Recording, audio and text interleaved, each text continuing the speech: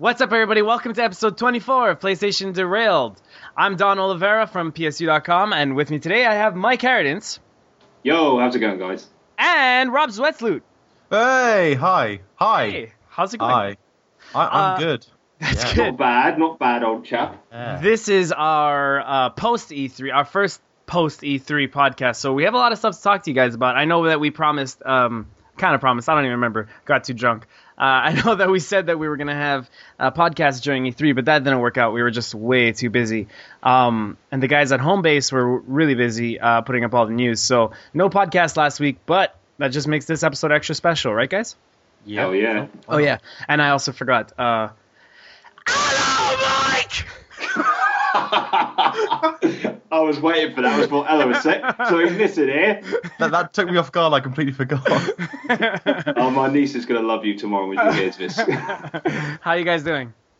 I'm good, man. I'm good. Okay, let's get right into this. We have a big episode. First, we're going to get right into it with This Week on PlayStation. Mike, I know I usually have you read this, but I'm taking the reins. Go for it, man. I don't have it open anyway. Lollipop chainsaw. Lollipop Chainsaw! Lollipop Chainsaw came out this week, and I think our review hasn't gone up yet, but I know I've spoken to Adam about it. He likes it, although he says it's kind of frustrating. And it doesn't take itself seriously, but it doesn't take itself... it doesn't joke about itself enough, he says. Like, it doesn't take itself seriously, but it's not funny enough. But he says it's fun sometimes, which is good. So we are going to review that then. I was wondering about that. Hey, else?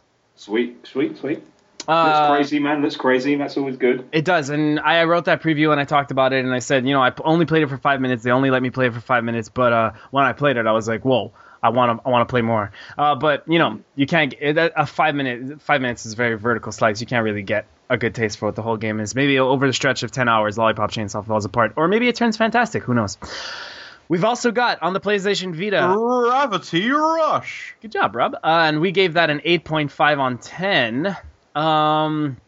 We enjoyed Gravity Rush. I believe we've already spoken about this. Adam said he liked the gravity-defying navigation, the great use of Vita features, and beautiful presentation, and lovable protagonist. Cat, who I put on my top 10 characters that we want to see in Battle Royale.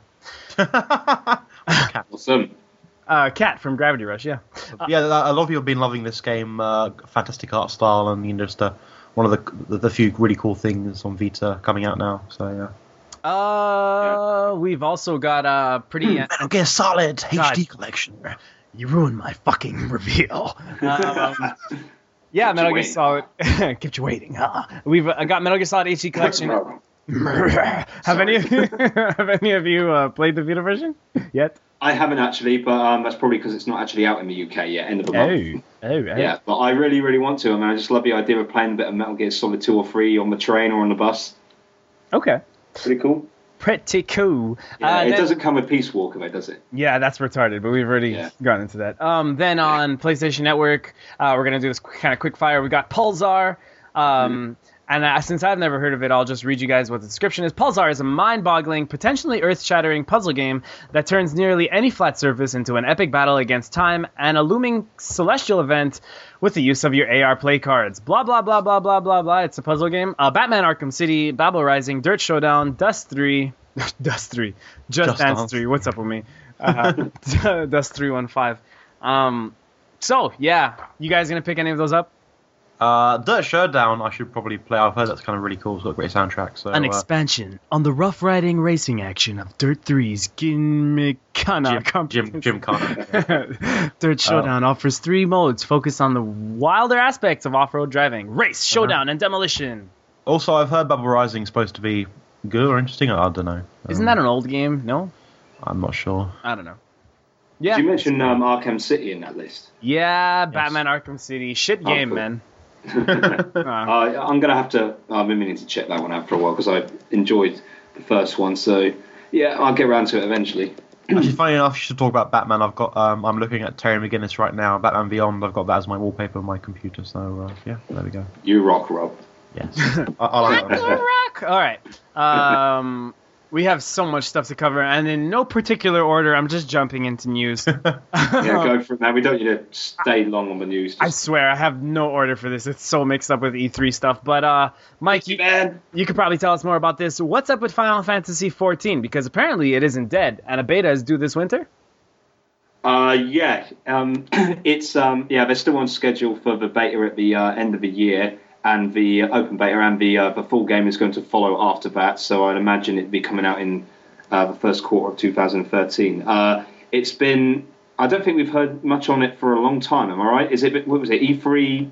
Oh. I don't know, dude. Like, what, a year at least? A couple of years ago, a couple of years ago it was announced, I think. Yeah, I don't know. Sorry, we're talking about Versus 13 or 14? Yeah. 14. No, 14, the online game. Oh, God, 14. Well, 14 obviously came out in 2010, end of 2010, and was fucking terrible on PC.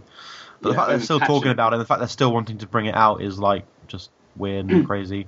And I guess they want to recoup some of their losses, maybe. So, yeah, definitely. Yeah, I know they've been patching the hell out of a PC version, I think, or planning to, or something. Yeah. So now Naoki Yoshida, producer and director on FF14, said via the PlayStation blog, right now we're optimized for PC. We're about 50% into development of the PS3 version, but it's pretty much how it's going to look on the console as well. It uses the same new graphics engine we just built for the game, and this summer we'll have an opportunity to show the PS3 version, which I'm excited for, but honestly, who's still excited for this? Maybe some people. I don't know. It's people who probably like Final Fantasy 11 and kind of forgot that it was coming out on PC and have just been waiting for the PS3 version. Maybe, I don't know. It's not that I don't think Final Fantasy 14 is cool. I definitely think it's a cool game. But the thing is, if you wanted to play Final Fantasy 14, you would have done it by now. I assume, right? Like, I mean, unless there are those like hardcore gamers that are just waiting for the. I mean, there are a lot of people who can play like PC games, like just like other browser-based or low rec. Right. Who just don't. They just kind of wait for the console. I know a couple of people like that, but that's just some folks. Yeah. Okay. Are you guys? I'm not into MMOs at all, so it's completely under my radar. I'm not into that MMO. So. Are you guys ready for some rumors? Sure. Yeah, man, come at me. Hey, Mike, can I ask you a question? Come at me, bro. Can I ask you a question? Of course you can. What? Could Sony release an even slimmer PS3 model? Oh, wow, Don, it's funny you say that because I wrote a story that sounded just like that the other day. You did?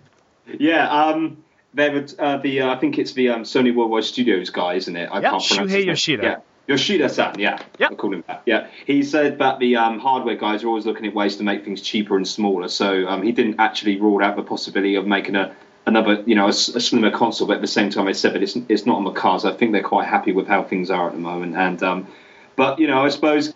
Well, usually at the end of a console cycle, they typically they reduce the price anyway. And I don't know, man. I don't like making guesses on these sort of things. I suppose I could see a cheaper model come out, like to get rid of the last couple of PS3s on the shelves and stuff before the next one comes along. But I don't know if they do a whole new redesign. But because the previous ones only had one, am I right? They just did one slim model for each one. PS1. No, there was a second slim redesign of the PS2, but it only came out in Japan. Oh, wow. There's something new every day. Oh, yeah. Right. Please tell me more. Yeah, I didn't know that. God, yeah. Basically, how the when the Slimline PS2 came out, it was a beautiful looking machine. In fact, I've got my Slimline PS2 right next to me. I can print you a word picture. And obviously, right by where the disc tray came up, there was that lovely kind of like glossy kind of streak across it that said PS2 on it. Basically, all the disc tray, I believe, became a glossy part, and it was just slightly smaller, further than the original PS2. Sorry, Slimline PS2 was. That is my knowledge. I'm not sure. I guess PS2 3000 would be what it was, because that was the 2000. Let's have a look, see if I can find any pictures of it. That's kind of intriguing. I mean, yeah. Maybe they didn't release it in the end, but I'm fairly sure they did. Oh, in fact, I've got a picture of it now. I've still got my fat PS2. No, that is a PS2 2000. Yeah, but basically, that was. I'm fairly sure that was supposed to be what it was. It was only released in the Japanese market. And I mean, they could very easily release a second one. I mean, the extended lifespan of these generation of consoles. Sony could definitely do another one, and actually make it a Slimline version, because the PS3 Slim as it is right now is in one dimension is bigger than the original PS3 Fat. I think it's obviously it's much shorter, a bit thinner, but it's much deeper than the original PS3 Fat was. So they could go a bit further and make it slightly better. But, all right. Well, anyway. Sorry, yeah. Yeah, that's okay. No, that's cool, man. That's interesting. Yeah. Let's see. New slimmer model. You know what? If Sony would do it, it would just be like it would be bundled with God of War Ascension or something like that. Something coming out this year, and it'll just be like AAA. Yeah. You know what? Maybe it'd be like PlayStation All Stars Battle Royale with it. That'd actually be a cool idea. Like just a different little PS3. Maybe not a. Well, I don't know.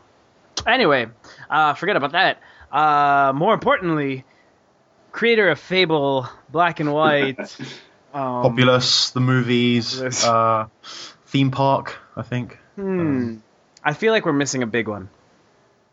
Are we? We said Fable and Black and White. Fable and Black and White. That's got to be the big ones. Yeah. Peter Molyneux. The Peter Molyneux, yes. The Peter Molyneux has stated that he's worried about Sony's hardware efforts. Speaking with Game Industry Biz, Molyneux, who quit Microsoft-owned Lionhead Studios back in March, said Sony has always had a very strong first-person lineup, which I think is incredibly smart. They've got good developers, and they've got some very talented developers. The way I feel with Sony is that if they double down on those first-party developers, give them the hard room to be inventive and be creative, especially when it comes to any next-generation platform, they could pull a lot of rabbits out of the hat. Man, this guy uses some weird. He constructs sentences very oddly. It's Peter Molyneux, that's why. It's fucking Peter Molyneux. Yeah. And then when speaking about their hardware, like the PlayStation Move and stuff, he said, I just don't know where they're going in hardware terms. They had the Move, but that wasn't as early as the Wii, and he means it didn't come out as early as the Wii and wasn't as innovative as the Kinect. They seem to be third in that race. I have expected every single press conference for the last year Sony to bring out this magic rabbit, again with the magic rabbit, from a huge hat and say, aha, world, you don't really realize what's going on. He says, I do worry about them. Well, Peter Molyneux, like I commented on this article, the headline of Mike's article was Peter Molyneux worried about Sony's hardware efforts, and my comment was simply, I'm worried about Peter Molyneux's software efforts. Because if you guys have seen Fable, we were just talking about it, Fable... The Journey at E3. I mean, it looks nothing like what a regular quote-unquote Fable game would look like. I mean, I know Fable 1, 2, and 3 have all kind of been quite different from each other, but Fable The Journey is just like a on-rails shooter. According to Peter Molyneux himself, it's not on rails, apparently, but it's on rails, you know. Yeah, it's on rails. Yeah. I mean, it's... Kinect only, isn't it? Yeah.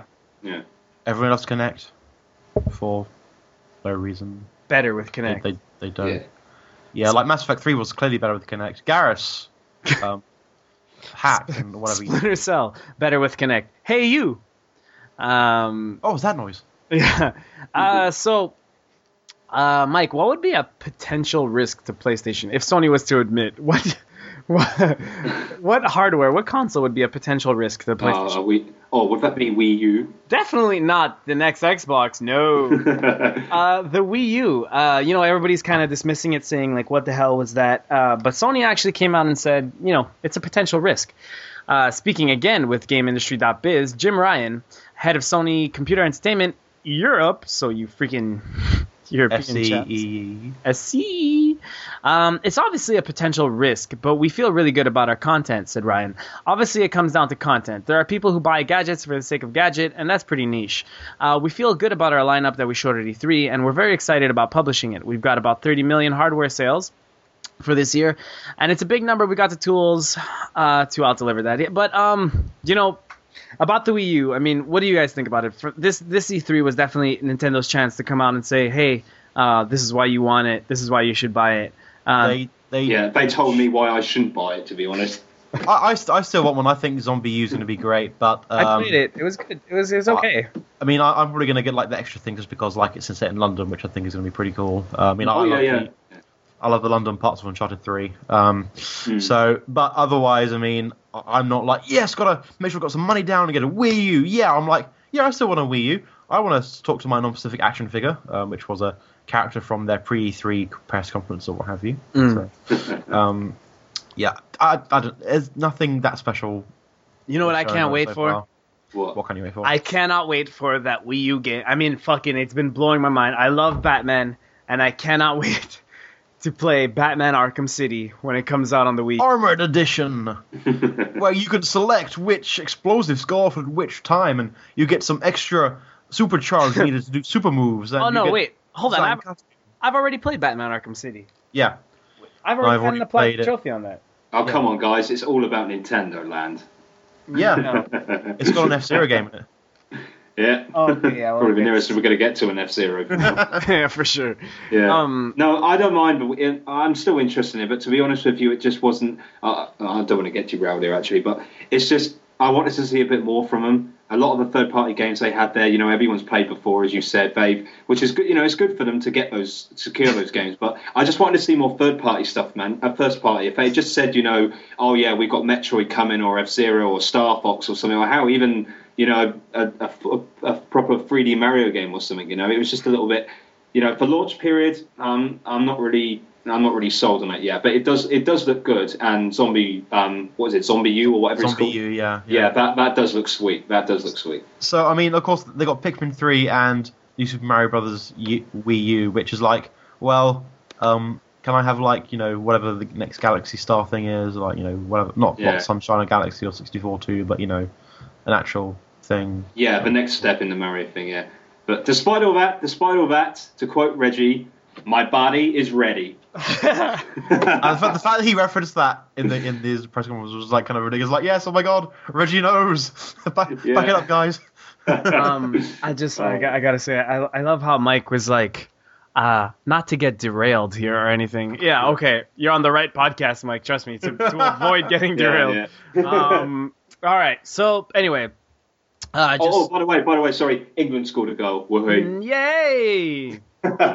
God, England, can't they lose and then it can be over and just go back to not caring about football again? Yeah. So guys, we're in June. What comes right before June? May.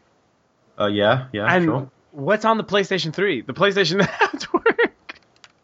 Sorry, that was my. Is this the 1 year anniversary since the hack or something? No, actually, I think it is. But no, I was gonna say I was gonna talk to you about the top selling PSN games in May, and I needed an awesome way to get there, but I cracked myself up in doing so. So, guys, Don, it wasn't an awesome way to get there. I know. But guess what the top selling game was in May for PSN?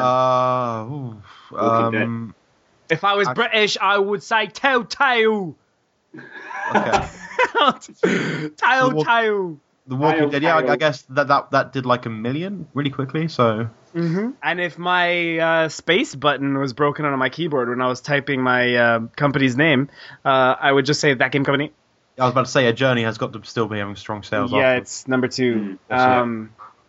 Pixel Junk Shooters number 3. I Am Alive, surprisingly, still there at number 4. Wow. Okay. Sonic the Hedgehog episode 2. Episode 4. No, Sonic the Hedgehog 4, episode 2. Episode 2, yeah. Whatever. Yeah. You want to fight about this? Yeah, sure. Want to fight about it? NBA Jam On Fire edition. Oh wow, yeah, awesome. Oh, NBA Jam. That's a fucking. I love NBA Jam. This is pretty surprising. GTA 4 digital, then Infamous Festival of Blood, Datura, Mike, you reviewed that. GTA 4. Yeah, I know, GTA 4. Good fucking lord. I know. Datura, which Mike, you gave a 7 or 7.5? I think it was oh god, I can't even bloody remember now. I think it was a 7. I can't. Okay. Pixel Junk Eden, Pixel Junk Monsters, Flower, Pixel Junk Racers, Grand Theft Auto episodes from the. Flower. Yep. I mean, okay, so GTA 4 and Flower are fucking great games. That's awesome. But 2012? I know. Don't ask questions. Grand Theft Auto episodes from Liberty City, Doctor Who, The Eternity Clock. Are you guys Doctor Who fans? I think you are, Rob, right? I watched Doctor Who. I wouldn't say I'm a fan, but I would do want to play it. It's free to play, isn't it? No. I wouldn't bother. It's meant to be horrendous. Okay, then fuck that then. Dead Rising 2 Off the Record, Dungeons and Dragons Daggerdale, and fucking super impressive, still there. When did that come out? Dungeons and Dragons Daggerdale. It just suddenly it was in development and then it suddenly appeared at the bottom of the chart. I must have missed it. It didn't appear at the bottom of the chart. It was the end of last year it came out, didn't it, or something like that? I can't fucking remember. I didn't see any coverage on it at all. It's awful, I think. So yeah. Castle Crash is still somehow there. Gotham City Imposters, Fight Night Champion, and then top 10 PS Vita games. Mortal Kombat, respect. Tabletop Tanks, Escape Plan, The Pinball Arcade, Resistance, Burning Skies, which Mike gave an 8.5 to 8.0. No, it was an 8, I think. Okay, 8.0. Plants vs. Zombies, Tales from Space, Mutant Blobs Attack, Pure Chess, Disgaea 3, Unit 13, and best add-ons were FIFA, Soccer 12, Premium Gold Jumbo. Anyway, I'm just going to say Call of Duty, Mass Effect 3, FIFA, MLB again. PS1 Classics for May was Legend of Dragoon. Yeah. I don't know who the fuck is buying Legend of Dragoon, but I'm really happy that they are. Seriously. Final Fantasy 7, Final Fantasy 9, Resident Evil 2, Final Fantasy 8. That's all right. Resident Evil 2 is awesome. Final Fantasy 9, you mean Final Fantasy Babies? Final Fantasy Chibi. Top 5 PS2 classics. The Pills We Use the Pain. Max Payne 1, Need for Speed, Most Wanted, Shin Megami Tensei, Persona 3, Fez, Red Faction 2, that's super random. Top 5 PSP games, God of War, Ghost of Sparta, Monster Hunter Freedom Unite, Dissidia 12, Duodecim, Final Fantasy Tactics, The War of the Lions, and NBA 2K12 PSP. All right. Well, surprising. Any of those stand weird out? selection. Yeah, I know. But about half of those stand out for being. I know. Why are they being bought in 2012? To be honest, I'm kind of happy with all those. I mean, I think it's pretty. Sure, like, Legend of Dragoon, who the fuck was like. I mean, I'm happy, but like, how did Legend of Dragoon beat out FF7? I don't know, whatever. Is FF7 like. Does that win that every month? Like, super often. And so does Resident Evil 2, to be honest. Yeah. Resident Evil 2's only been there recently since the sale, I think. That they had on for the Resi games, but it wasn't there. Hasn't been there all the time. I'm pleased it was though. So at E3, a game that totally blew me away. I mean, I knew about it before I went to the show, but so I was at. Wait, where did they go? Yeah, okay. So we ended up regrouping at the hotel at one point. I was there with Doug Bishop and Stephen Williamson, and we left the show separately. Ended up regrouping at the hotel, and I was at the hotel just typing away on my laptop. And then Doug Bishop and Steve walk into the room, and they're like, Don, we got to talk to you. And I'm like, hold on, guys. I'm trying to write something. They're like, no, Don, put away the laptop. We have to talk to you about something. And I'm like, okay, well, Jesus, this sounds fucking... Like, they look like their minds have just been blown about something. Some game is just fucking... So you weren't hiding your beer saying, what I don't drink too much, what's going on? And then, it definitely wasn't an intervention, although it probably should have been. And they're just like, Don, we need to talk to you about Dust. And I was so close to just pulling out my laptop again and just being like, all right, yeah, guys, I know what Dust is, but I'm not sold. They're like, no, Don, go to the Dust booth, play Dust.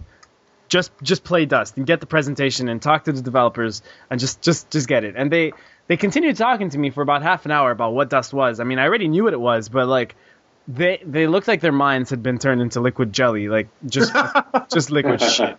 Wasn't that just because it's late on E3 night? So the next day, I for the third day in a row, PSU went to the Dust meeting room.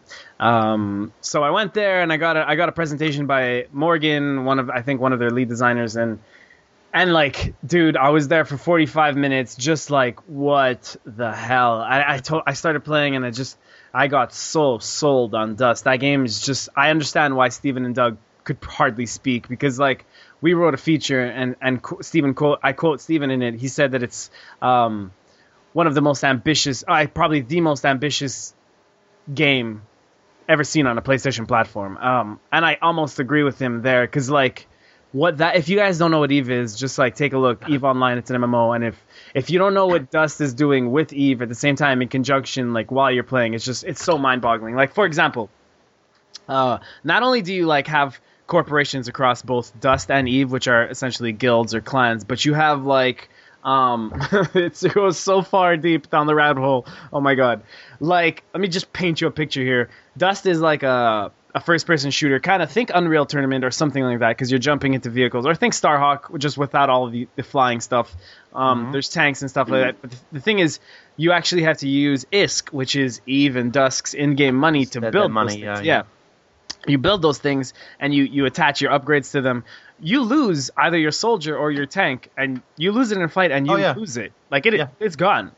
So that's like EVE. So. Yeah, right. So they're applying that same concept. So you really you kind of don't want to play like shit at any time, which I think is really interesting. However, check this out. Like, corporations in EVE can hire you as a Dust player or your Dust clan. So let's say me, you, and me, Rob, and Mike. We're 3 badass Dust players, and we form our own clan.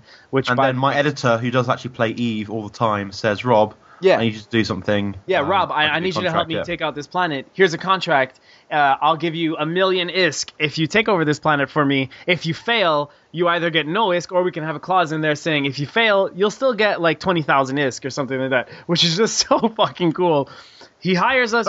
No free claim, yeah. Yeah, he hires us. We take over the planet. It works. We win. Win-win situation for someone playing an MMO and someone playing a shooter. Here's the crazy part, is we're trying to take over that planet, and we're like, oh shit, Rob's editor, shit's going down in this fucking match, and we're gonna lose. We need an airstrike right here on that tank, and we paint a target, and then in EVE, Rob's editor would see that target painted on the planet and have to fly to it and launch an airstrike, and that airstrike would launch in dust and land. Oh my god, it's so mind-blowing. It's so and the best part is a recent EVE update where they've made all the guns animate. So his gun turrets will pop out of his spaceship, aim towards the site of where we've painted. The shells will fire, and then a moment later, it's so incredible. Fucking awesome. It's sweet. So incredible. Like, also the Dust community, and like, we went to the CCP Games makes Dust and EVE, and we went to their party. We kind of kicked back with them. They're super cool. Then we went to their after party at their hotel, which was just mental. They had invited. It wasn't even like an EVE party. It was an EVE player gathering. I mean, sorry, it wasn't an E3 player. It wasn't an E3 party. It was an EVE player gathering. So they kind of just said, hey, if you're at E3 and you're an EVE player, or you're interested in Dust, or if you're in the LA area and you play EVE, just come to our party. They had a rooftop pool party, which is awesome. Obviously open bar, which made everything super fun. But it was a good chance to, like, there was some journalists there. PSU had a big presence there. There was some journalists, there was hardcore EVE players, and there was the Dust team all kicking it in one place. And we had some crazy conversations, like creating the PlayStation Universe Corporation. That's like some Dust players are like already on that, and they want in because our forums have been hustling and bustling with like the Dust 514 stuff, which we're super eager to get into. Basically, when Dust launches, we're gonna have the PlayStation Universe Corporation, which fits so perfectly into like space battles like that. PlayStation Universe Corporation. If you want in, just fucking join the corporation. We want to make PlayStation Universe big in Dust, and the Dust guys are cool with that. I mean, they really want to have PSU.com as like a place where people can go find out about what Dust is. And it's an absolutely mental game, guys. Like, just mental. The reason I got into this to tell you that there was a news story that they recently announced. Oh, here, Morgan Godat. That's the guy I was talking to. He's, well, it doesn't say who he is. But, yeah, you can basically buy the best gear in Dust 514 for a full set would cost you 24 cents. Yeah. Yeah, that's the story I did, right? Yeah, that's the story you did. And, you know, some people look at that and they're like, whoa, what the hell? But here's what you have to remember. You pay that 24 cents and you deck your guy out in the best gear. When you play when you play Modern Warfare, how quickly do you die? Okay, admittedly, it won't be that fast in Dust, but you'll still die and you'll lose that dude. You'll lose his gear, which is super hardcore. What's cool is that you won't lose his skills, obviously, because Dust is like you make clones of your dude. So you customize your dude, and then when you die, there's just another clone of him that's sent, which is a good, you know, trope to explain that stuff. But what do you guys think about that? I mean, paying such a small amount of money for having the best gear. In terms of the EVE universe, that is nothing because, you know, have you heard of what Plex is? No. In the EVE universe. Okay, so obviously you got ISK. Which is the main currency in EVE. That can be traded for Plex, which is called a pilot license extension. Now, those are bought with real money, which you can then buy with your ISK. So they're worth like, you know, $25 or something like that for like a month of game time. And so basically, there's this real life to EVE economy kind of thing going on.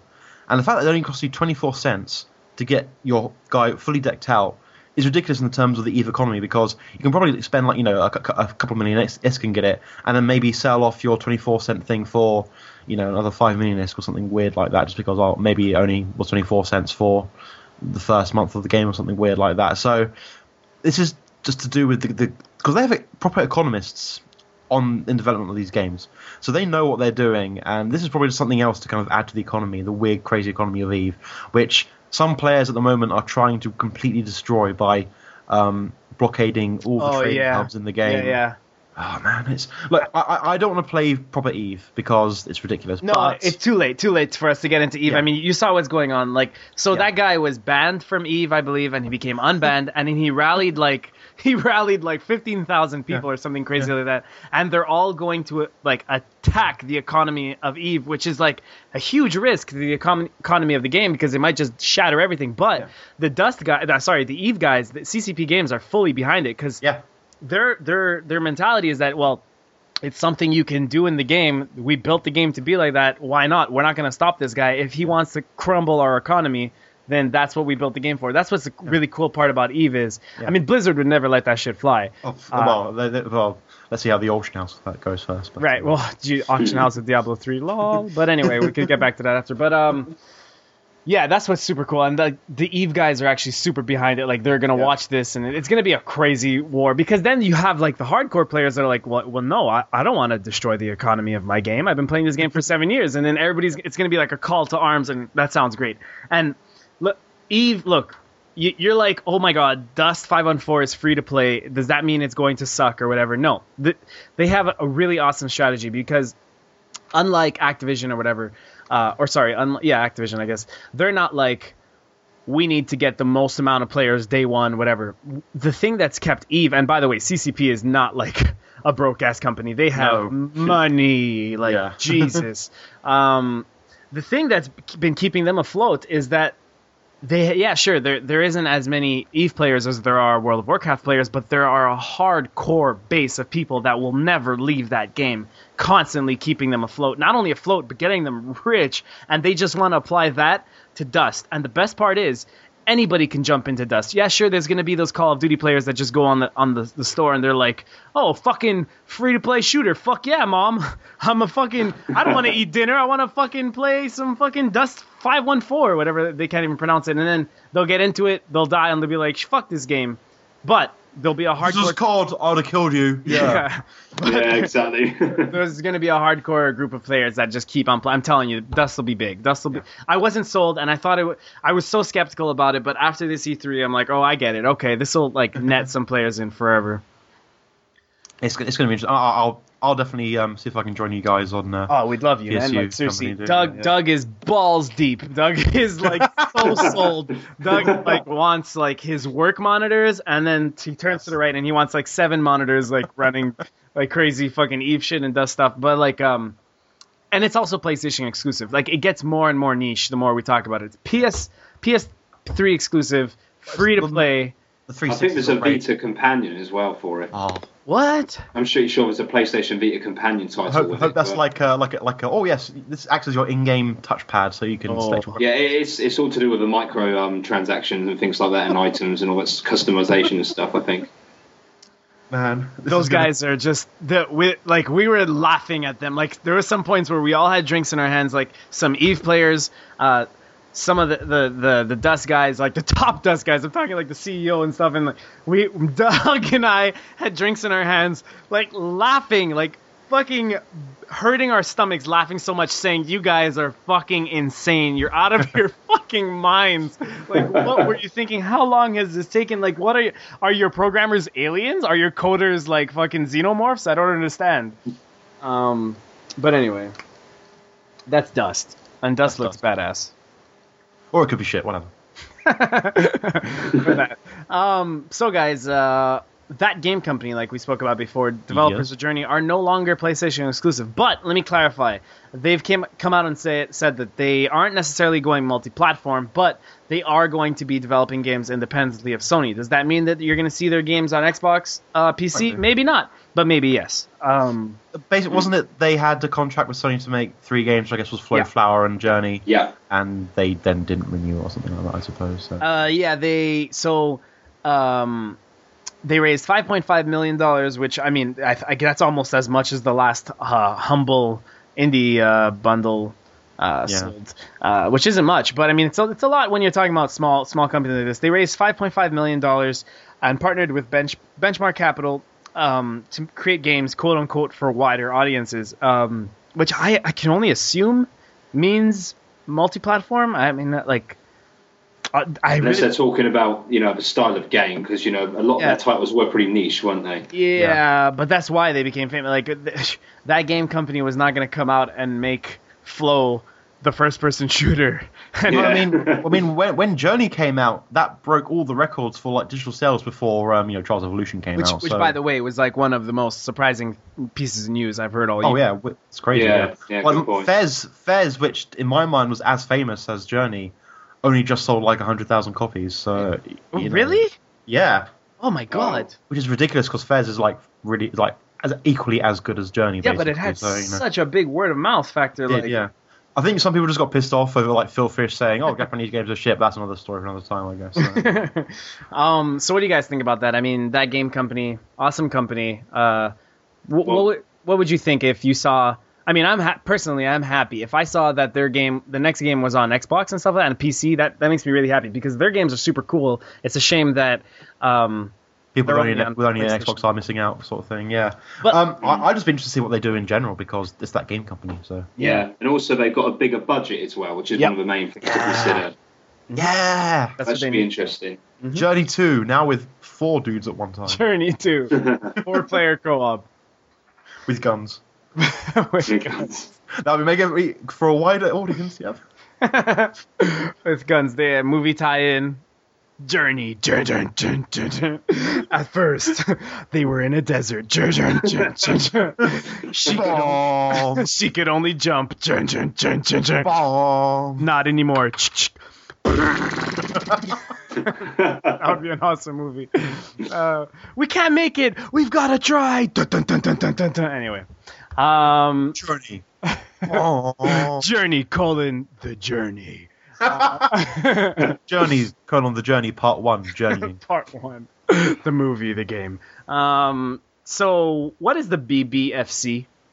The British Board of Film Classification. It is what we use to rate film, similar to what in the States, I guess, they have PG-13 and stuff. We have, U, PG, 12A, blah, blah, blah.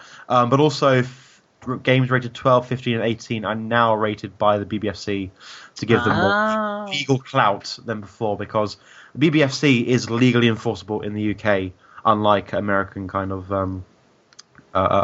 rating systems. But sorry, yes, please continue. That makes sense, because I was going to ask, how the hell did these guys out BioShock Ultimate Rapture Edition? Oh, yeah, because they probably rated it. I did, 18. 18, well, yeah, I'm sure. Yeah. Wait, original BioShock or is it we know? No, it's a bundle containing BioShock 1 and 2 with all DLC. Oh, Minerva's Den, yeah. Oh yeah. Yeah, because I was like, what the hell? How did these movies guys get like? So hold on. So who rates the under 16 or 16? They always go through PEGI, which is the Pan. Oh, okay, right. Yeah. And then you hear it on the beginning of the trailers, don't you? PEGI 12 or whatever. PEGI 12. And then if it's like 12, 15, or 18, I think, or specifically 18 is definitely are sent to the BBFC. Because is that weird at all to you guys? What, that the film board? I don't know. I mean, if it's to legally do it, then sure. I mean, okay, so in America, mature games, that whole kind of act thing fell through. But in England, we've had it for years and years, and because we're not such a reactionary, shocking culture as America, we've been able to have 18 games that are legal to sell to people under 18 and not crash the industry completely. So I don't know. It's just the way that it is here. I mean, an 18's an 18, whether it's a film or not. So yeah. Before we get into our E3 stuff, I just want to cover a few last things. So yesterday morning, PSN, PS Store, and account management channels were hit by unplanned downtime, and a lot of people, there was a kind of like a call to arms. A lot of people thought like, oh my god, is PSN hacked again? Yeah, wait 3 days and we'll be told, yeah. Yeah, like, wait 3 days.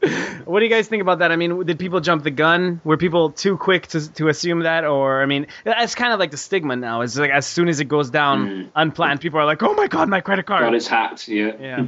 One engineer can put one line in the wrong place and basically kind of crash the whole thing. So I mean, it's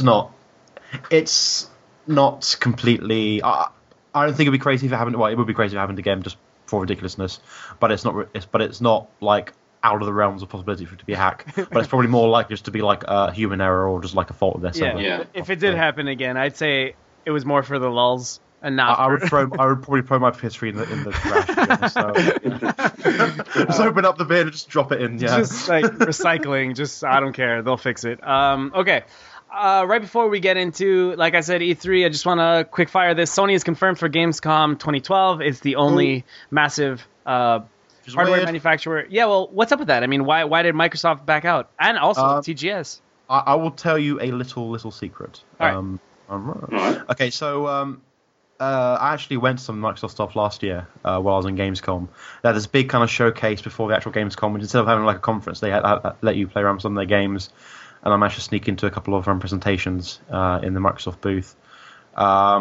Basically, I think people just weren't writing about the stuff that they had been shown there, and Microsoft was just like pissed off. And like they spent a lot of money on their booth, and both on the show floor, in the press only area, and at this like pre-showcase thing. And I think they just didn't see any effort on, because they were really, really, really pushing Kinect Star Wars, because I saw it three separate times in 3 completely unrelated meetings.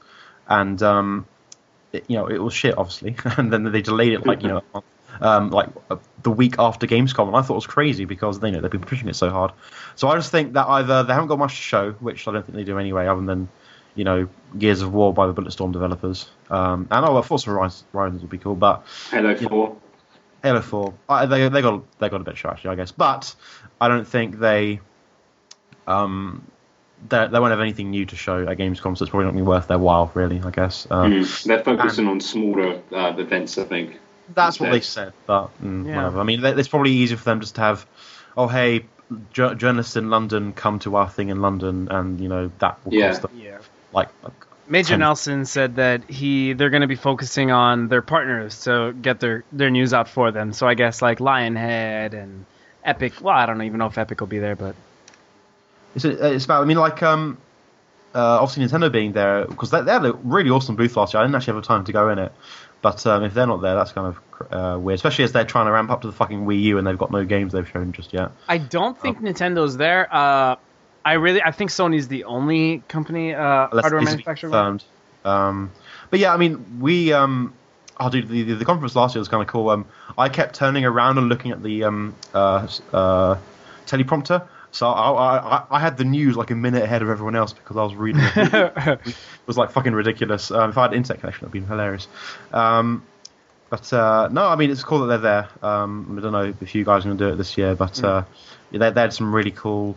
They rented out like a separate hotel to kind of show off all their stuff, and had like a separate room full of like Vitas and PS3s, which I didn't notice until like half an hour before it was shut, so I wasn't allowed in there. I was like, no! All right. I don't know if you guys have noticed, our fans, our listeners, our readers.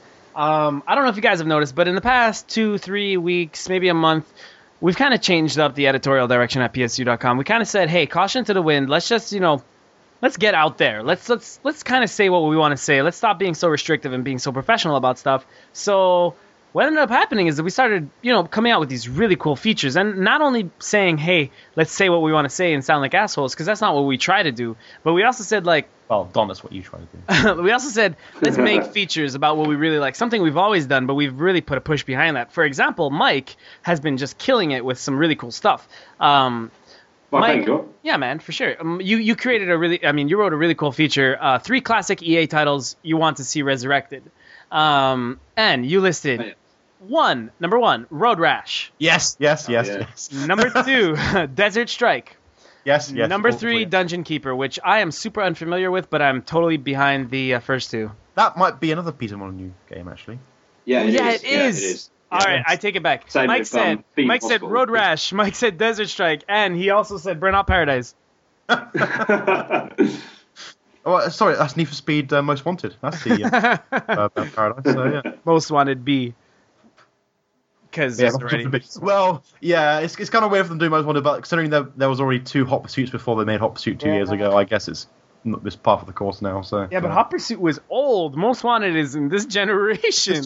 Yeah, which is kind of ridiculous. So retarded. There are 2 games for the PS3 and 360 that both have the same name of the I know, right?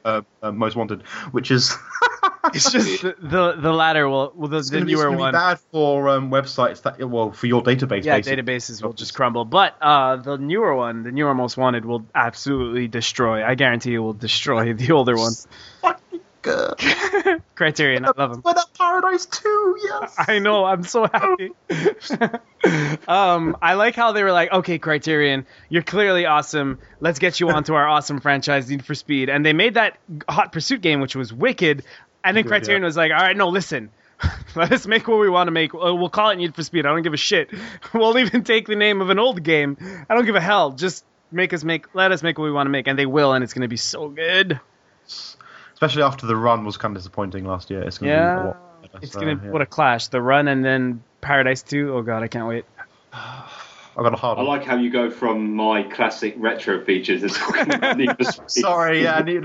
That was like when I saw that E3, I was like, yeah. Sorry. So Dungeon Keeper Peter Molyneux game. Road Rash actually was the one I'd say that's a really classic, awesome kind of game. Oh, yeah. So playing the nights I spent playing that on my Mega Drive when I was younger, beating up Public Enemy #1. Oh, yeah. And then Mike had another really cool feature that he actually launched today, which is in case you have a PS3 and you love co-op games, Mike made a feature for you listing he thinks is the best co-op experiences on the PlayStation 3. The first one, just to clarify, I chose them as well, but it was like I read around, asked a lot of people, and kind of tried to get a broad range. All right, so I read this article, so I'm going to make a couple of guesses before you say them. The first one is Borderlands. Oh, yep, sure, of course. The second one is Uncharted 3: Drake's Deception. It's not in any order. Third one is Rockman 3. Yeah. Fourth one is Portal 2. Then you've got Resistance 3, Mass Effect 3, and Starhawk. Yeah. I would go with that. I'm trying to think, is there anything else, Cop? Ratchet Clank Call for One I actually thought was quite a good call. There was nothing else on this list that I left out on purpose. What did you left out? Mike, did I leave anything out? Oh, yes, you might have left out Resident Evil 5. Anyway, Mike created 5 reasons why Sony nailed its E3 press conference, which I thought it was also really good. Okay, yes, Resident Evil 5, if you're into that, if you want co-op, if you want some action. It is actually quite highly regarded as a good co-op game, believe it or not. If you like Sony and you like E3, you'll be interested in hearing Mike's 5 reasons why Sony nailed its E3 press conference. I mean, okay, let's go around the table. Can you guys... I mean, this is probably silly, but I mean, every outlet does this nowadays. Can you guys who grade... won E3? who won E3? But can you grade the press conferences? But all 3: Nintendo's, Microsoft's, and Sony's. Grade them.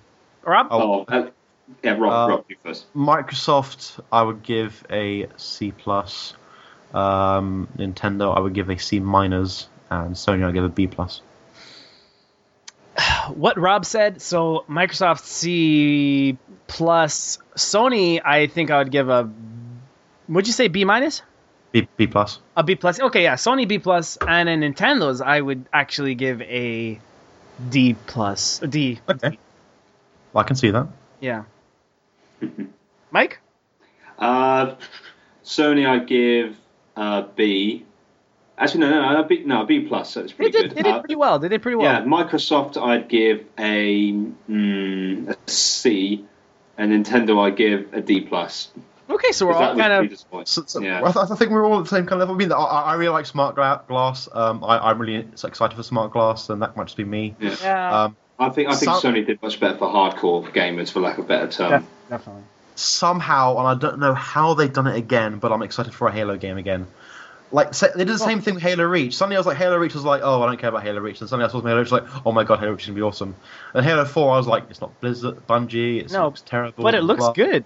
It looks so good, though. Why?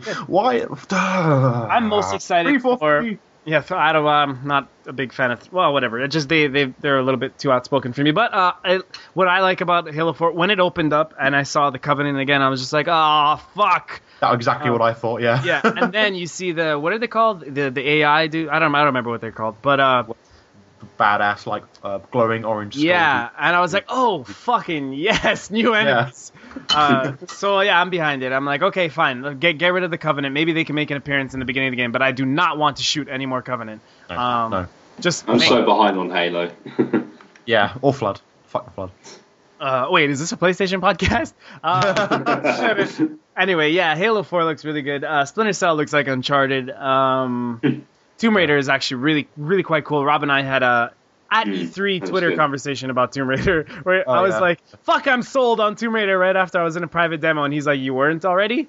And I was like, no, I was not. But very personal. But then that whole stuff got, like, I mean, I saw that quote unquote rape scene, and I was like, oh, okay. Because what was cool about it was nobody was making a big deal about it. But then, like, a few days ago, there was like that whole thing about it, and I don't know.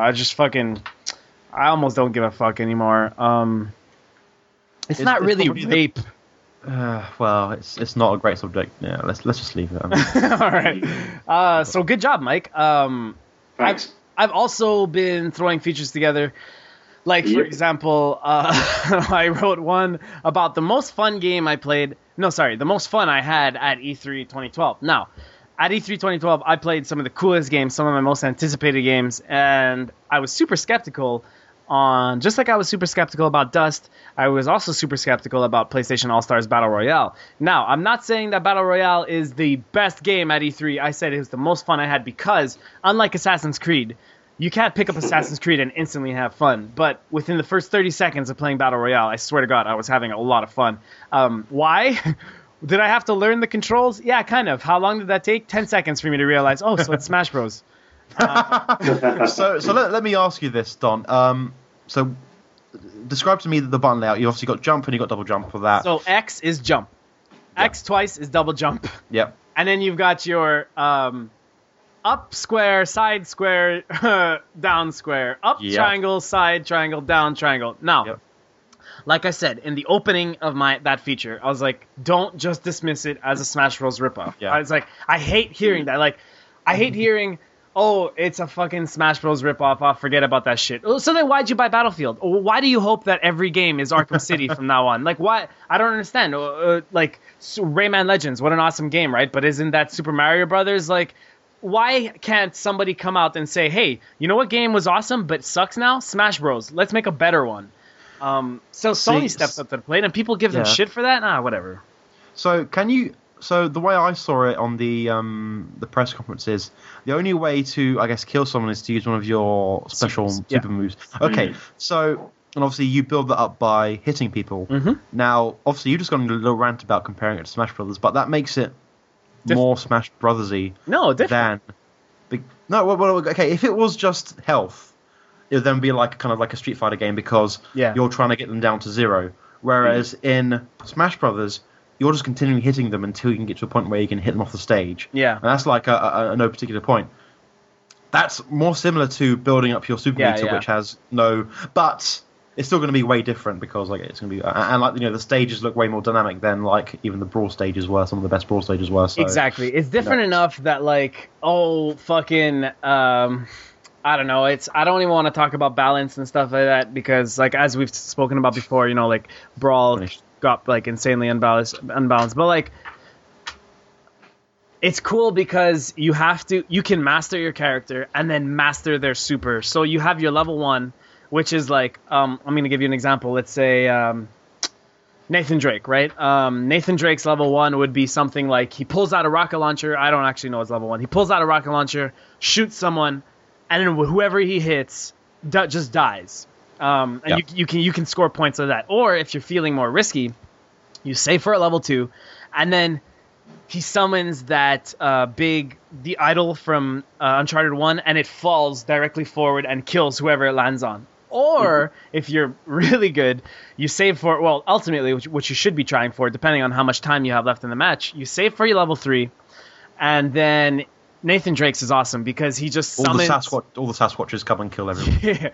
No. It's close, though. He summons the giant idol from Uncharted 1. It opens... And, like, when I say summons, like, I mean, like, FF7, when you use your level 3 super, there's a really cool cutscene that plays for every character, and they're all super different. So he summons that giant idol. It comes out on stage. It opens, and every other player turns into one of those infected zombies from Uncharted 1. And you can run, and you can actually attack Nathan Drake. But if he lands one hit on you, you die. So you can respawn, and you're still. And when that thing's in effect, you can respawn, and you're still a zombie, but you can fight back. But then you got someone like Parappa, that his level 3 is he just gets on stage, he looks up at the crowd, he grabs his mic, and there's a giant boombox. Yeah, exactly. Giant boombox just blasts rap music so loud that everybody on screen dies. You can only it's so awesome, but you can only get 3 kills with that. It only does it once, so you could get a maximum of 3 kills on that, depending on how many players are on the screen. But that's a balance. So Parappa, you're guaranteed 3 kills. Nathan Drake, you have to hit the enemies, and they can attack you back, but you can actually get more than 3 kills, 3 points. Yeah. But Big Daddy's is awesome. He just goes into rage mode from BioShock, and his lights turn red, and then he starts kind of doing his big whale groans, and then the whole screen. Then he does like Gurren Lagann Giga Drill Breaker, and just throws his drill across the screen. The whole screen kind of turns to water, and then every character can only just swim just a little bit. You can swim super slowly, and all it takes is he's just charging all over the place, and if he hits you, you're dead. It's really cool, honestly. Brilliant. Yeah, it is really cool, and I was talking to these guys, and I played PlayStation All-Stars Battle Royale too much at E3. I'll admit that I played too much. I had so much fun playing it. Why the fuck not? Why can't Superbot Entertainment step up to the plate and say, hey, Brawl, that was or Super Smash Bros. Was an awesome game, but Brawl sucked. Why can't we do one? Why are they catching so much flack?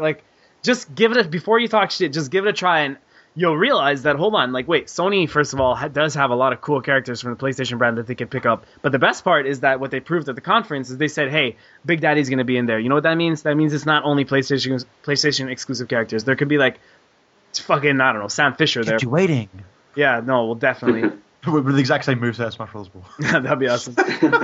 What's also super surprising is how differently every character plays. And I'm talking, it gets technical, essentially... Sure. Sheik from my character was Sheik in Super Smash Bros., who's also Zelda. Sheik is essentially now Sly. Sly Cooper can full on teleport and stuff like that, nice. Kind of go stealth, and he's super technical. Kratos, I'm talking characters are really different. Kratos kind of has his chains, and they said he's really good for beginners. He kind of has his blades. Yeah, he has his blades. You can pull off crazy stuff with Kratos, but you can also do I think his up square is he sends his blade out, and it does the grappling, so he just grabs someone and pulls himself towards, and that's super powerful. Does he then tell them they will not see the end of the day? Oh, he's screaming the whole match. There's just constant yelling from Kratos. His level 3 is he slams the floor and whatever, and his god armor kind of just appears on him, and then he has the Blade of Olympus, and then you do not want to be caught near him. You have the same moves you do in God of War, so when you press up triangle when he has his Blade of Olympus, it shoots out that beam, which is now a homing attack, which is just it's just gross. It's a one hit. It's PlayStation All-Stars Battle Royale is so fun. I could do without that long-ass name. I could do with just PlayStation All-Stars. That'll be better. I kind of don't really like Battle Royale, but great game. You'll see later on when it comes out. I had a lot of fun. What do you guys think about the game? I think it's great. I didn't have a problem with it at all, really. I just think, okay, it's similar to Smash Brothers in concept, but the the tweaks they put into it, it's got. I think it definitely sets itself apart, and I like the character roster that's really good. I'm really glad that Drake's in there, although I don't think it'd be right to have a PlayStation brawler like that without Drake. But yeah, man, I'm totally sold on it. I'm gonna get it. I haven't really seen much of it yet, actually. I have to watch some more footage, but I'm definitely getting it, man. And here's another awesome part. Rob is in the train station, let's say, and I'm home, and he has Battle Royale on his Vita. He could totally just play with. There could be 2 dudes on their Vita and 2 dudes on their PS3, and it works flawlessly. In fact, the demo stations had 2 PS3 controllers and 2 Vitas, and it was just working perfectly. Nice. Awesome, man. That was a great. It's so cool. Great chance. See, I've taken the piss out of this game from day one, but also I've been on board with playing this game since day one. So, I understand what you mean, man. But here's my problem. Here's what I told Superbot. I told him you guys have cool characters so far. You have 8. I want triple that number and DLC. I want to see just Smash Bros. 64. How many did it have? 12? I think it was maybe 10. 12, I believe, is correct because there was 8 original, then 4 extra ones at the end. Yeah. 2 extra ones, no? Luigi and Ness? No, it was Luigi, Captain Falcon, Jigglypuff, and Ness. Oh, yeah, okay, you're right. And then it was like 20-something in Melee and 30. That's still the best one. Also. Oh, yeah, Melee was great. And then Brawl went crazy with it, and it just broke everything. Yeah. I knew there was something about that game. I couldn't put my finger on what wasn't as good, but I'm glad I'm not the only one because I seem to be around here. Everyone was like, "No, man, it's all about Brawl," and it's like, "No, Melee's better, man." I prefer Brawl. Oh, maybe it's the fact that you randomly slip and fall in Brawl. That is fucking awful, especially when you're playing a Sonic. I was just devastated they took out Captain Falcon's retarded voice when he gets knocked out because that made Melee worth playing. Mike, that was a great impression. Thanks. You do not. Oh God, don't get me started on that. Every time I do something I fuck up in real life, my mate Tim always does that. And it's so fucking annoying. So I got plenty of practice. Here's what else is really cool. One of my favorite parts about Brawl that I liked more than Melee is that depending on which character you're playing with, you get like those character-specific cutscenes and how they're reacting to the world around them. But then you had like what's it called? Like I don't remember. Subspace Emissary. It was just ridiculous. Yeah. What's really cool about a PlayStation All-Stars Battle Royale is that every character will have their own different single-player story with cutscenes and stuff like that. So, nice. Yeah, they said that the little sister is going to be part of Big Daddy's story and stuff like that, and I think that's super cool. It's like going to be the same thing, I think, where... Sully. Will they get... Sully. Sorry. Oh, sorry, yeah. He's got to be part of it. He has to. Will they get the voiceover guy for Fat Princess to kind of do the Fat Princess storyline? That would be awesome. That would be awesome. They're in our base, killing our dudes! All right, well, anyway... PlayStation All-Stars Battle Royale, it's a cool one. Email us in at podcast@psu.com and just tell us what you think about it. Are you sold? Do you need to see more? Or are you totally against it? I'm actually curious. So, again, podcast@psu.com. Tell us what you think about PlayStation All-Stars Battle Royale. Another feature I just want to touch on, and this one kind of just started flame wars on our website. But look, I kept this out of the news, but what happened earlier this week is Metal Gear Online was shut down on June. I don't remember what. It was the 12th, June 12th. Yeah, it is. The 4-year anniversary since Metal Gear Solid 4 launched, and 4 years. Yeah, I know it's been a long time. Sorry, I still remember reviewing that game, man. It's like, oh wow. You reviewed it, you lucky bastard. Yeah, I did. So Metal Gear Online came out, and now Konami pulled the plug on it. And it's no more. Went offline. Then I wrote a feature about it. I mean, I reported on it. I said it went offline, and then the next day I was like, okay, this is the day it goes off. This is a good time to write a feature. So this was my headline. Metal Gear Online is no more, but no one gives a shit. That was my... Donovan Oliveira. Goodness. All right, now look. This article has 44 comments, and about 30 of them are extremely flaming towards me, like talking shit about me and just saying I don't know what I'm talking about and I just sucked at the game. I mean, I can read some comments for you, but first I just want to get my point across. What I said, what I wrote in this article is exactly what I said in my headline. It's no more, but no one gives a shit. And I said, cool. Exactly. And I said I liked Metal Gear Solid 4. I love Metal Gear Solid 4, and I was so excited for Metal Gear Online. I couldn't even wait till I finished MGS4 to play MGO, so I launched it. And then I had to create a Konami ID. And that was a huge, like, fucking uphill battle, because then you had to, like, go on your computer or whatever, then come back, and then always remember your Konami ID password. And then I got in, and it was so laggy I couldn't play. But the game modes were similar to those from Metal Gear Solid 3 Subsistence, and I played that a lot on my PS2. I played my PS2 online with MGS3 a lot, and I really enjoyed it. And I thought MGO had some fantastic ideas, just some really cool design decisions for like game modes and the way you played out, and it really enforced teamwork and stuff like that. So I was really into MGO, but the sad part was that it was just so impossible to play it between the lag. It took them so long to eventually patch it and fix the lag, and but it's always had that Konami ID thing, which was a terrible nail in its coffin. But the thing is, the point is, Metal Gear Online is offline now because no one gives a shit. It's not like there were hundreds of thousands of people playing this thing, and Konami was just like, fuck all y'all, and just pulled the plug. No, there were probably nobody playing this anymore. And like a couple of hundred people every now and then. Making it not worth it. And so I put this article up, and I even cited, I went in our forums, and that's where I got inspired to write about this, because there was a thread in our forums also talking about how it went down.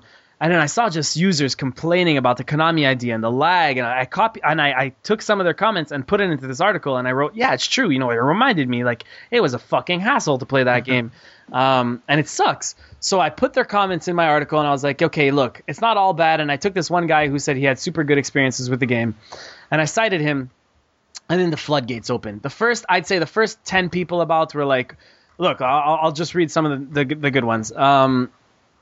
There were good ones. So, yeah, well, Gameaholic 007 says, never played Metal Gear Online, wasn't interested in it, just the games. Love the heading, Don. And then this hit my nemesis, great title. Then Tribunal says, I'm not going to lie, the title of this article is grade A. And so some of the people actually put like a lot of thought into it, and said, like, really, like, good points. So Phoenix says, Konami ID killed it for me, forgot my password within the first few weeks, and just said screw it. Took long enough just to get it from the slow site to begin with, which is very true. The Konami portal was terrible.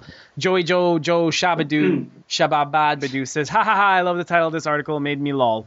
But then you have the super flamers, like Hanumaru, who actually came to my Battle All-Stars feature just to complain again about my Metal Gear Online article. He commented like about 4 times in this total. He says, dude, speak for yourself. No one gives a shit. You're not only wrong, but you're crazy. MGO is such a badass game, especially seeing as it pretty much entirely supplemental to the actual experience of MGS4. What more did you want? You painted as though the game was trash, and then I read and come and find out the majority of your gripes were with network issues, as if they were even that bad. Lame. Also, if cursing is blatantly allowed in the header, then what the fuck? Okay, whatever. Like, the network issues held that game back from being so popular that it wouldn't have gotten shut down all this like time after. And then people just go crazy, like super like attacking me. Like, for example, okay, Tom1525 says, goodbye PSU. This news post is ridiculous. It's been an average of 5 years on this site, and I'm fed up with it.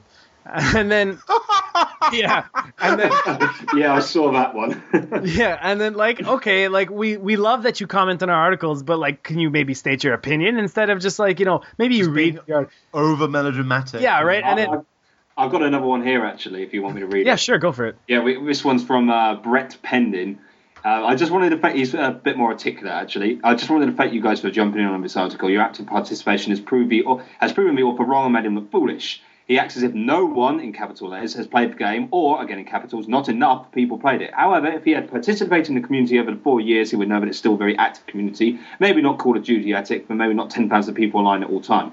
However, it still was not dead. Metal Gear Solid 4 is a $5 bargain bin game. Now, of course, Konami isn't making money off it, and that's why they pull the plug.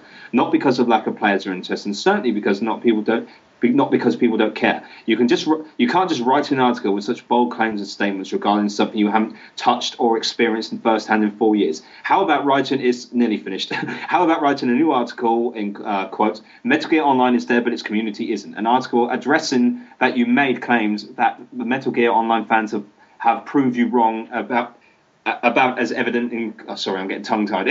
An article addressing that you made claims that the Metal Gear Online fans have proved you wrong about as evident in the comments. Seriously, put your ego aside and try to reclaim some integrity here. Sorry about that. Did he say that there was less than 10,000 people that played the game? No, I think he and also, correct me if I'm wrong, but Don, you are very experienced with this game, and this guy's claiming that you haven't played it. Well, that's the thing is, I don't think he read the article. Maybe he did, but he kind of just glanced over. So I really enjoyed Metal Gear Online. I thought it was super cool. Yeah, you can't just write an article with such bold claims and statements regarding something you haven't touched or experienced firsthand in 4 years. Well, yeah, that's completely wrong. No offense, Brett, but Don has played the game. I have. He very much enjoyed it. So you obviously didn't read the article, my friend. No offense. So then Michael Chambers comes along and says, I'm Dark Weller from MGO, and this is what I and the Metal Gear Online community think.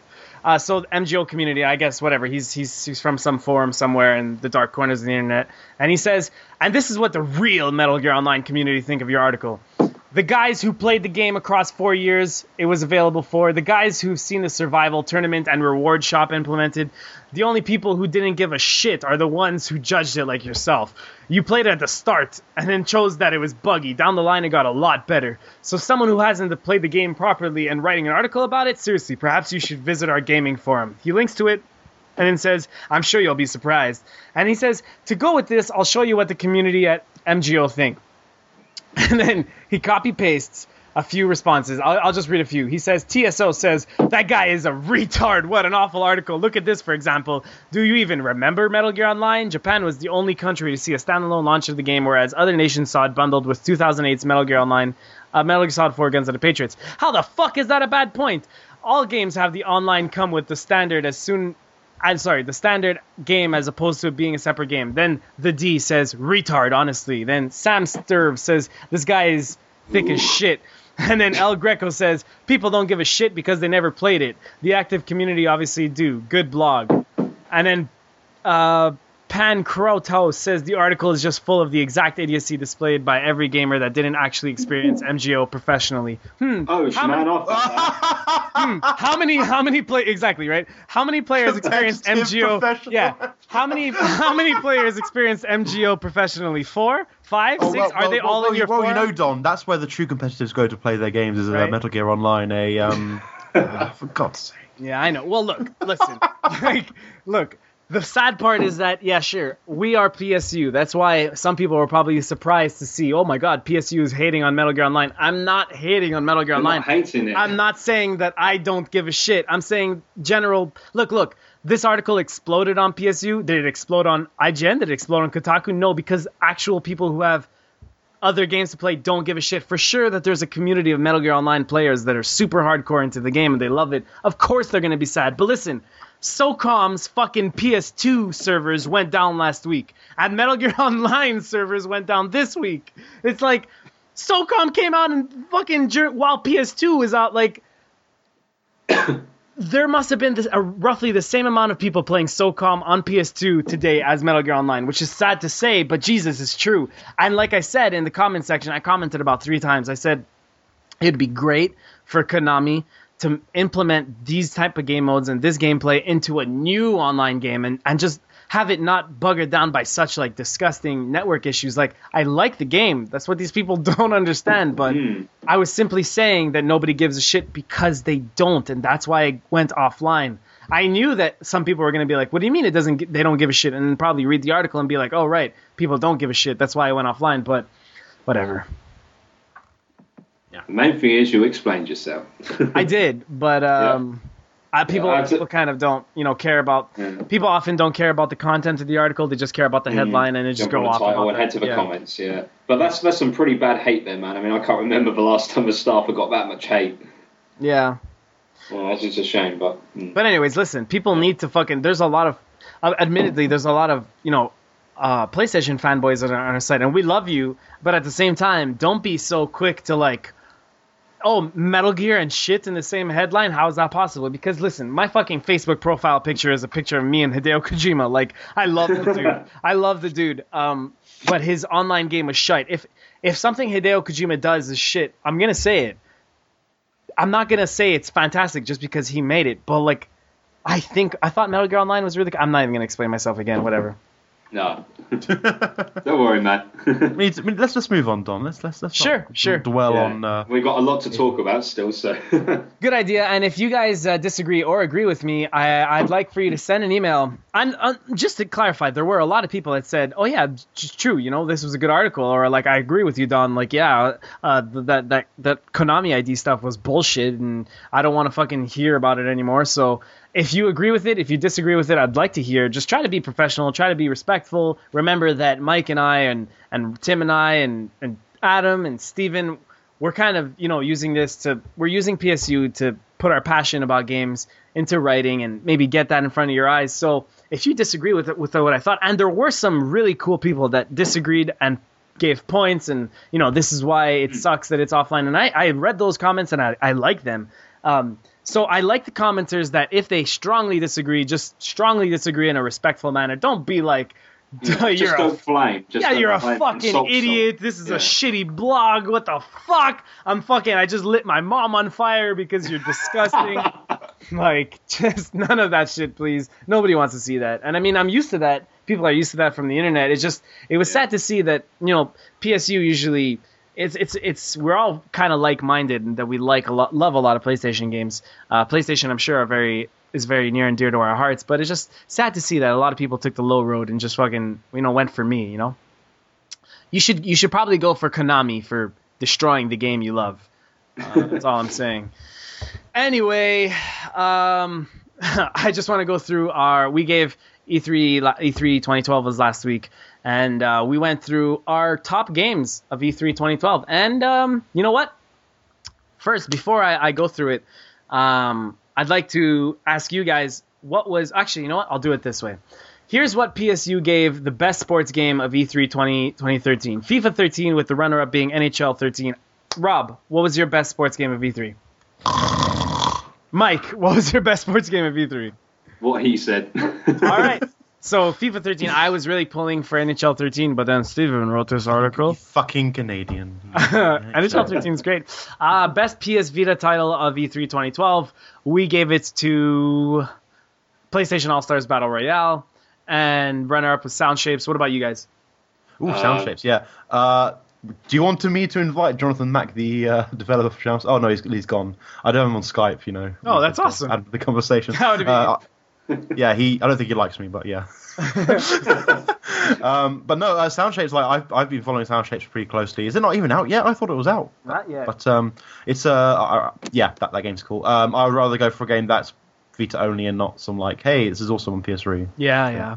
But I mean, the point of saying PlayStation All-Stars Battle Royale is dude, this is a kick-ass game to bring on the bus with you. Yeah. Just super fun. It really works. And then you get to a Wi-Fi spot and you could just play with your friends on PS2. That's awesome. And I understand with you. I would have probably said Assassin's Creed 3 Liberations or something. But me. That's mine. Nice job, Mike. You get to play as surprise. You get to play as the princess from Princess and the Frog. Did you come up with that?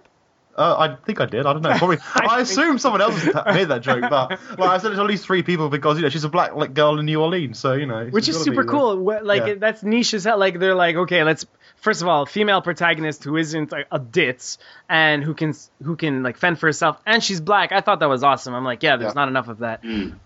So Mike, you agree? Assassin's Creed? Definitely Assassin's Creed, yeah, definitely. Our best accessory went to, I guess you guys don't have a choice on this, but our best accessory went to Turtle Beach, the Air Force Tango. Headphones. Oh yeah, their Air Force stuff is pretty good. So, it is. And our runner-up was the Mad Catz MLG Pro Circuit controller. I thought that the coolest accessory I saw, however, was the...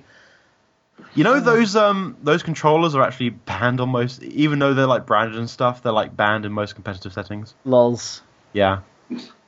I thought a really cool accessory was Nyko's. Nyko got into the fight stick business, and they just said, "Fuck!" Mad Catz has the official stuff down, they have the pro stuff down. Let's just go for the cheaters, and they have a controller that you can kind of turbos. Yeah, exactly. You can pull it across me. You can kind of pull the left side of the stick out and attach it. Sorry, the left side of the the fucking set, I guess, and attach it to the right side, so you can have your stick on the right side and your buttons on the left side, which I thought it was cool. But then they have 4 or 5 macro buttons that can just for in one fluke of a million register the perfect combo in Street Fighter, register it, and what you do is you just go into the training session of the best combo. Yeah, and then, exactly. And then you have 5 macros, and then you have your turbo button, and there's crazy customizations to show you what's going on. In fact, when you press your macro button, it lights up every direction and button in sequence. It's really cool. It's pretty incredible. Yeah. So I think that was really cool. Do you guys have any picks for best accessory? It's hard to say unless you're at the show, Yeah, no, I don't follow the accessories. Wonderbook. Sorry. Yeah, Wonderbook. Wonderbook. That's a good pick. It's a book with weird markings on it. But and you can play Harry Potter. You can. Well, okay, so about Wonderbook for a second. I watched that with Doug, and Doug and I kind of looked at each other and at the same time rolled our eyes and what the fuck is going on stage right now? I want to play Wonderbook. And then this is what happened. Then we looked at Steve, and Steve was almost tearing up. He's like, oh my God. He's like, oh my god, this is fucking incredible. And I was like, well, he's got a little girl, I think, so he can probably play it with her. And so he's that's probably like, why we got back to the hotel and we started talking, and Doug and I were like, what the fuck was that? And Steve was like, oh my god, do you guys know how crazy big this is gonna be in the UK? And I was like, yeah, maybe, but oh god, guys, yeah, it's gonna be like amazing. Honestly, guys, that Wonder Book thing, it just completely blew my mind. I just so Rob, you actually want to play Wonder Book? Why not? Are you a Harry Potter fan? I don't give a shit about Harry Potter, but I'll give it a shot. I mean, if someone puts it in my hand, I'm not going to say no, fuck off, and kick them. But see, Wonder Book doesn't appeal for us, like hardcore gamers. Rob thinks it's cool. I also think Wonder Book is cool, but I'd rather see it implemented in something like, I don't know, a cool book like Lord of the Rings or something. But Twilight. You're right, like Twilight. But here's the thing that we're missing is that like there are a bunch of how many people read Harry Potter? Like, let's be honest. How many people have like about 70 billion people? Exactly. Yeah. How many of those people would think it would be totally badass to not only learn how to do the spells but learn their origins and stuff like that? I think that every single person that loves the book, plus me, who just wants to do it anyway. Exactly, right? I mean, I even think that's pretty cool. Like learning they had that example. Someone was saying on a podcast I listened to that actually these particular books are mentioned in the actual Harry Potter books. As existing, so Shit. Yeah. That's pretty badass. But yeah, you get to see like how Wingardium Leviosa, like the floating spell, was created. Like some king needed to fly, and he kind of jumped off, and it's cool because you get to see. Like, I think it'd be the perfect game for teens. But then again, you need the PlayStation Move and stuff. Imagine this is like the PlayStation Move game and takes off and changes the face of the industry. Where in a few years you see a bunch of Kinect book games and Wii U book games. Like, I'd be super surprised. But you know what? Anything can happen. Yeah. So yes, back to the Twilight one. You should clearly have one where it's like, yes, why do you love your boyfriend? Is it because he is sexy, or is it because you actually love him? Sexy. That's the correct answer, Bella. You don't actually love your boyfriend. You just think he's sexy. The end. And then they have like the autolog implementation of how many players chose sexy. 7. Trying to lie to your boyfriend to make him sparkle. I'm not Sarah. We said our favorite move title was Wonder Book, so good job on saying that for accessory, Rob. It was a good segue. Our best move title was Wonder Book, and then Sports Champions 2. Because you know what? Sports Champions 2, they finally said, okay, fine, let's be like Wii Sports and implement the fun game. So you got the boxing, you have the tennis, you have, I didn't see Frisbee, but you have multiplayer boxing, which is going to be fun, way funner than it was on Wii, because you just kind of go crazy with the controller. Yeah. I think it's a good idea. Wii Sports, for me, was funner than Sports Champions, but Sports Champions had that thing where Frisbee and Bocce Ball turned into the best because of how precise it was. So I really enjoyed playing that because of how precise it was. But, yeah, now they have bowling, and now you can play multiplayer, which, okay, finally, it'll be fun to play. But, I mean, Sports Champions one was good. But anyway. Why? Best online. Can you guys? Yeah, definitely. Jesus, that just blows everything out of the water. And then runner-up was Far Cry 3. Like, sure. Yeah, but just 5-on-4 just takes it. Oh god, they haven't shown any of the Assassin's Creed 3 multiplayer yet. Oh my god, that's going to be. Oh my god. Yeah, you're right. Yeah, that's a good point. Yeah, it's going to be so. That's going to be mental. Oh my god. I'm going to play as a red coat and just have like a powdered wig and a tricorn hat and go, oh yes, you sir, you're an assassin. Let me tell you one of the most awesome things about Assassin's Creed 3. I'm sure you guys have already seen the killing in motion stuff. So like. You kill in a line while you're running, and depending on what the enemy's weapon is, like Connor will just like adapt to it. So, oh my god! In the private demo we got, he jumped onto a boat, alerted the guy. There was 2 guys, one standing back behind the other dude, and he alerted the guy closest to him. The guy turned around and he had a bayonet. Connor grabbed it, killed the dude. By shoving the bayonet through the dude's chest, so the whole gun went through the guy's chest. The other guy was alerted because the guy started screaming and shot the other guy in the crotch with a gun that is going through the guy's torso. It was just so incredible. And his dick too, like right in his dick.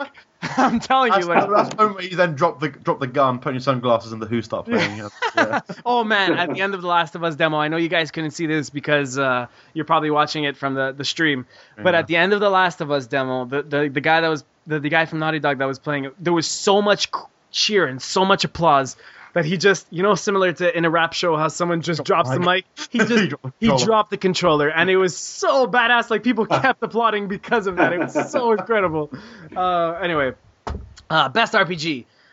We gave that to Borderlands 2. As weird as that is, I know it's a shooter, but the RPG... it's an RPG shooter, though. Yeah, I know, but it was just too cool. And then runner-up, Dishonored, was really cool. Then we gave best shooter to Far Cry 3, because as much as, then our runner-up was Dust 514, Far Cry 3, we said, okay, what would be the best shooter? Like, forget about the online, like, boobs. Boobysoft. Forget about, how everything's incorporated. Listen, you'll buy Far Cry 3, you'll get a pretty good single player, good multiplayer, and a good 4-player co-op. So and a great acid trip. And a great boobs. Yeah. Oh, I forgot to ask you guys. Fuck, sorry. What was your favorite move title? There was only two. It would have been the same. Won the book because it tries to do something different at least than the Sports Champions do. Yeah, I like the way that all of them all the people that are showing off kind of run into the room and then sat down, kind of like slightly bending their knees as if they were at home and playing with their book on the floor and stuff.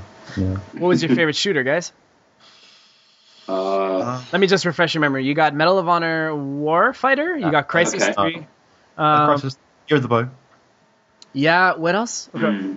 Crysis 3. Black Ops 2, right? Black Ops 2, but they show the stuff they've been showing before, so. Yeah. Dust 514 sounds awesome. Yeah.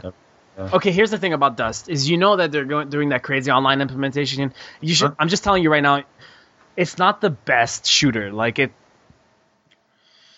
So it's. I love teamwork. So if this has everything of teamwork, then Just like Starhawk is not the best third-person shooter, but that's not why you play it. It's you play it so you can be Starscream. Yeah. So you could be Starscream. That should be a box quote. You can be Starscream. So what was the best RPG for you guys? Not many RPGs on show, really, were there? Probably Borderlands 2 for me. Yeah. Yeah. I can't think of anything else. Did you guys even... Okay, Mike, what was your best shooter? It probably would have been... Oh, God. My brain's got that. Far Cry 3 is a shooter, isn't it? Of course it is. Yeah. Yeah, Far Cry 3 and probably Black Ops, just because it's got the open-ended structure and everything. Yep. I like the sound of that. I don't really know much about Dust. I probably would have chosen that if I knew more about it, because it does seem pretty cool, but I don't know enough about it. Okay, I know... I had a very bad experience with the reboot Medal of Honor, so I can't talk about like that. Yeah. And EA also has that free-to-play shooter coming up, Warface or whatever, but yeah, whatever.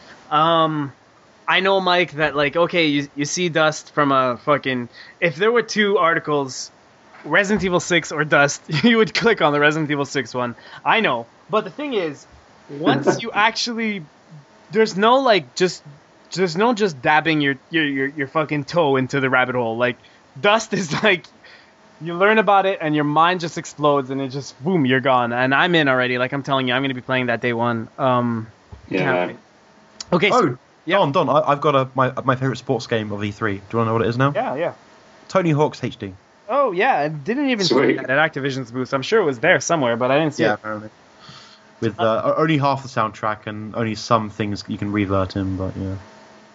Only some things you can revert in? Yeah, but I think because obviously revert was brought into Tony Hawk's 2, wasn't it? Yeah, well, no. Tony Hawk's 3 was brought into, wasn't it? Yeah. You can revert in the Tony Hawk's 1 and 2 levels. Okay, let's break everything. They don't add to your combo. There you go. But I think they're making it so that if you revert into Tony Hawk's 3 level, it does add to your combo, something like that. But if it's a classic Tony Hawk's game, then there's going to be 25 fucking cheats you'll be able to turn on. I'm sure one of them will be revert combo. So True. Best action game, we gave it to DMC because DMC sold me. This is actually what I wanted to talk about.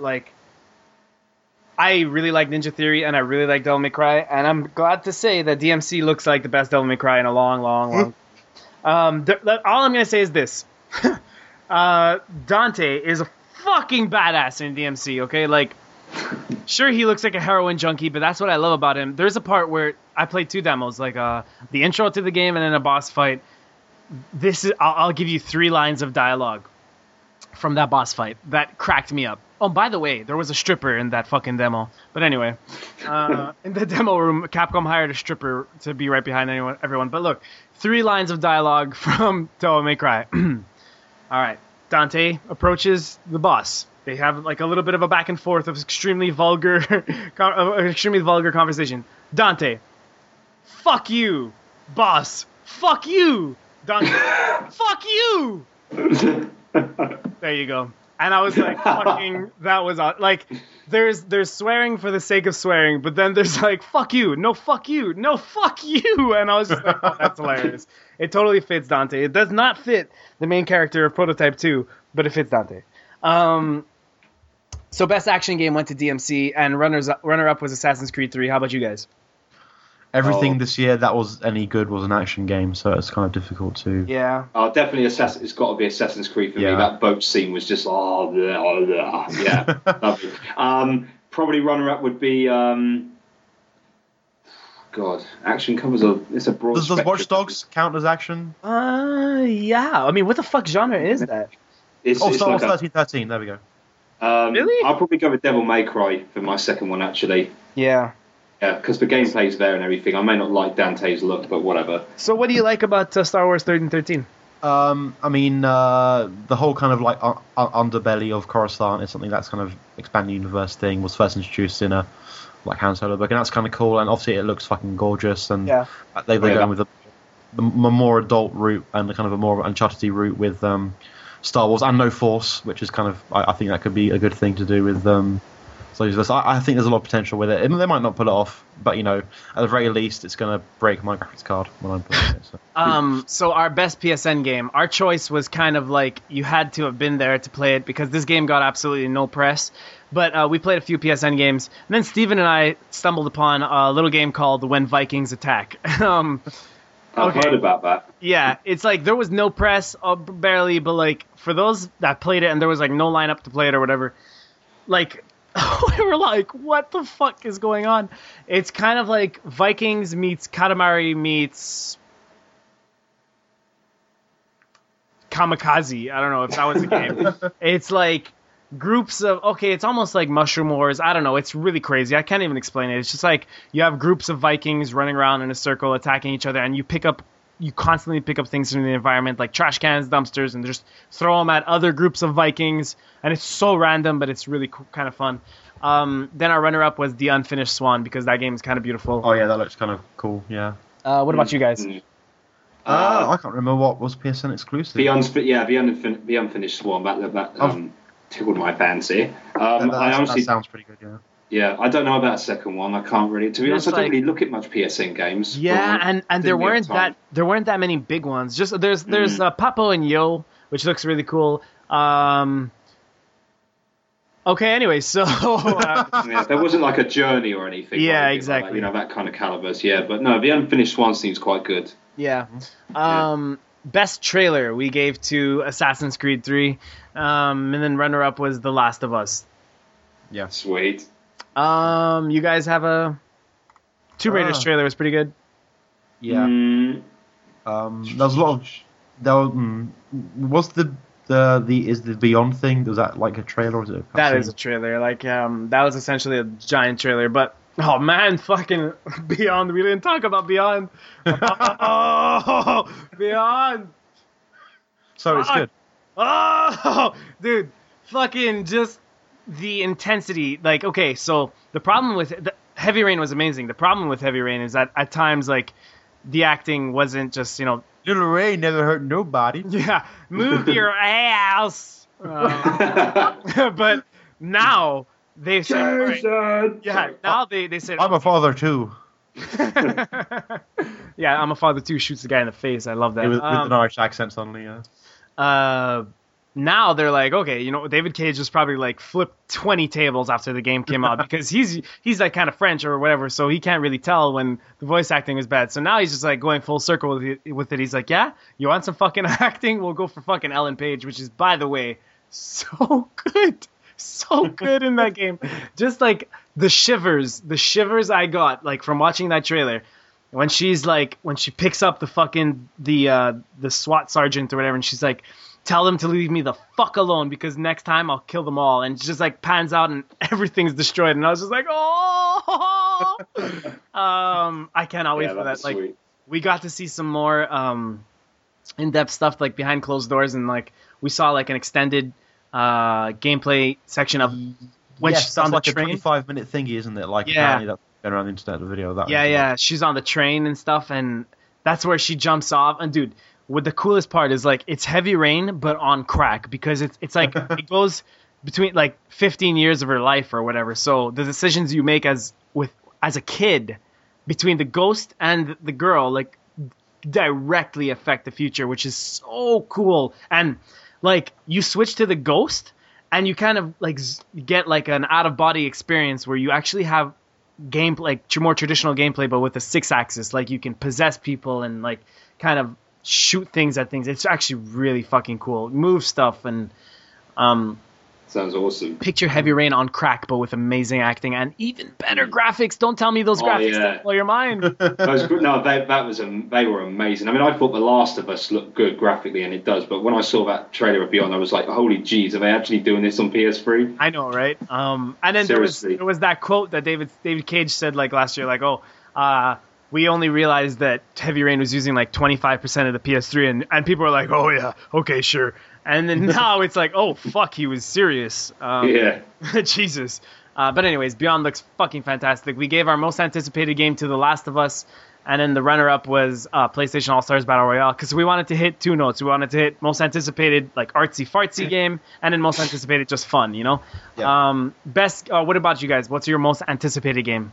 There's the games that you know are going to be good, like Assassin's Creed 3, but like, it might still be Assassin's Creed 3, but like, what are you can't wait to get your hands on? All right, no, that's easy for me. Definitely going to be The Last of Us. Yeah. Just about takes it from Beyond in Assassin's Creed 3, yeah. There's a lot. I mean, if Watch Dogs is actually a thing that comes out this year, I really wanted to see that a bit more. And yeah, Assassin's Creed 3, I really am looking forward to. So there isn't much coming out this autumn. Like I'm not too bothered about Black Ops 2, so and everything else has been delayed to 2013. Everything's been delayed to 2013, so it's Black Ops 2 and Assassin's Creed in autumn. So I know, dude, it's bad, but like too much for 2013. Halo 4 is 2013, right? No, that's this year. I'm sure it's this year, isn't it? That'd be interesting if it was this year, and something like it sells like 5,000 copies, and Black Ops 2 sells like more than the population of the Earth. So if it is this year, no, I can't. Oh my god, it is this year. Yeah. I'm sure it was. It's a big hitter, isn't it? For oh shit! So they're going toe to toe with Black Ops. Not that, you know what? I would have said not that it's like the same thing, but Black Ops is that kind of that futuristic sci-fi thing right now too. Not as sci-fi, but it's not the same thing, but it's the same audience. Yeah, kind of. Yeah, that'll be interesting. Especially, I really want to see how 343 handles the multiplayer. But anyway. Yeah. Hey Don, sorry, a question, man. I noticed in the E3 stuff there, you didn't mention Resident Evil 6 at all. I've got to admit, I'm still curious about that. Let's just round this off, and then we can start talking about it. Best game. So best game of E3. This is our big award. This one was really tough. Of course, Steven left it to me, the fucking asshole. But this one was tough. It was. I'm sorry, Don. I was just too excited for the book there. I just can't get my head around it.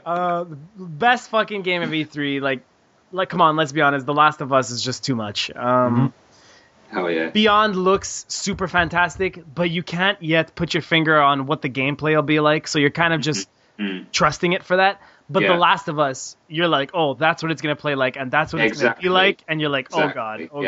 They still had a lot to prove with that for me, because they sort of prior to that they showed a lot of like cutscenes and cinematic pieces and everything. But now we actually got to see how it played properly and everything, and it looks awesome. It's like it not only looks great, it plays as good as it looks. And by the way, let me tell you that demo that they showed on the press conference is like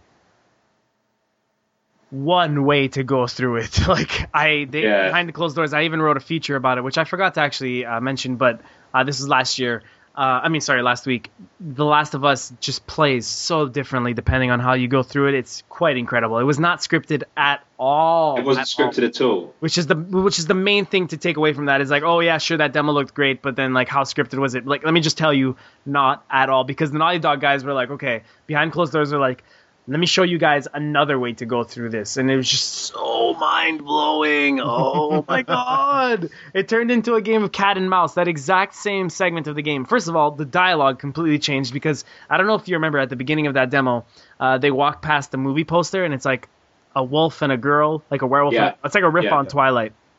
And then he didn't inspect it, but you can actually inspect it. And if you do, it goes like pretty hardcore serious, because what actually happened is that girl, Ellie, was born when she was really young or whatever when the world actually went to shit. So she only knows the world when it was in shit. So when she sees these movie posters and stuff, she's super curious. And Joel lived from when there was movie theaters and stuff like that. So he's like, it's just so I can't deliver it how they did, but she's like, so what's this about? And it's pretty much like a riff on Twilight. It's like all fucking some werewolf dude and some girl fall in love, and she's like, cool, does she totally get fucking gutted at the end? And he's like, no, they fall in love, and it's super cheesy. And then she's like, okay, well, if you're not sold on the movie or whatever, like, what made you go see it? And she's like, who made you go see it? And he's like, just forget about it, just keep on walking. And I was like, oh, this game is gonna be awesome.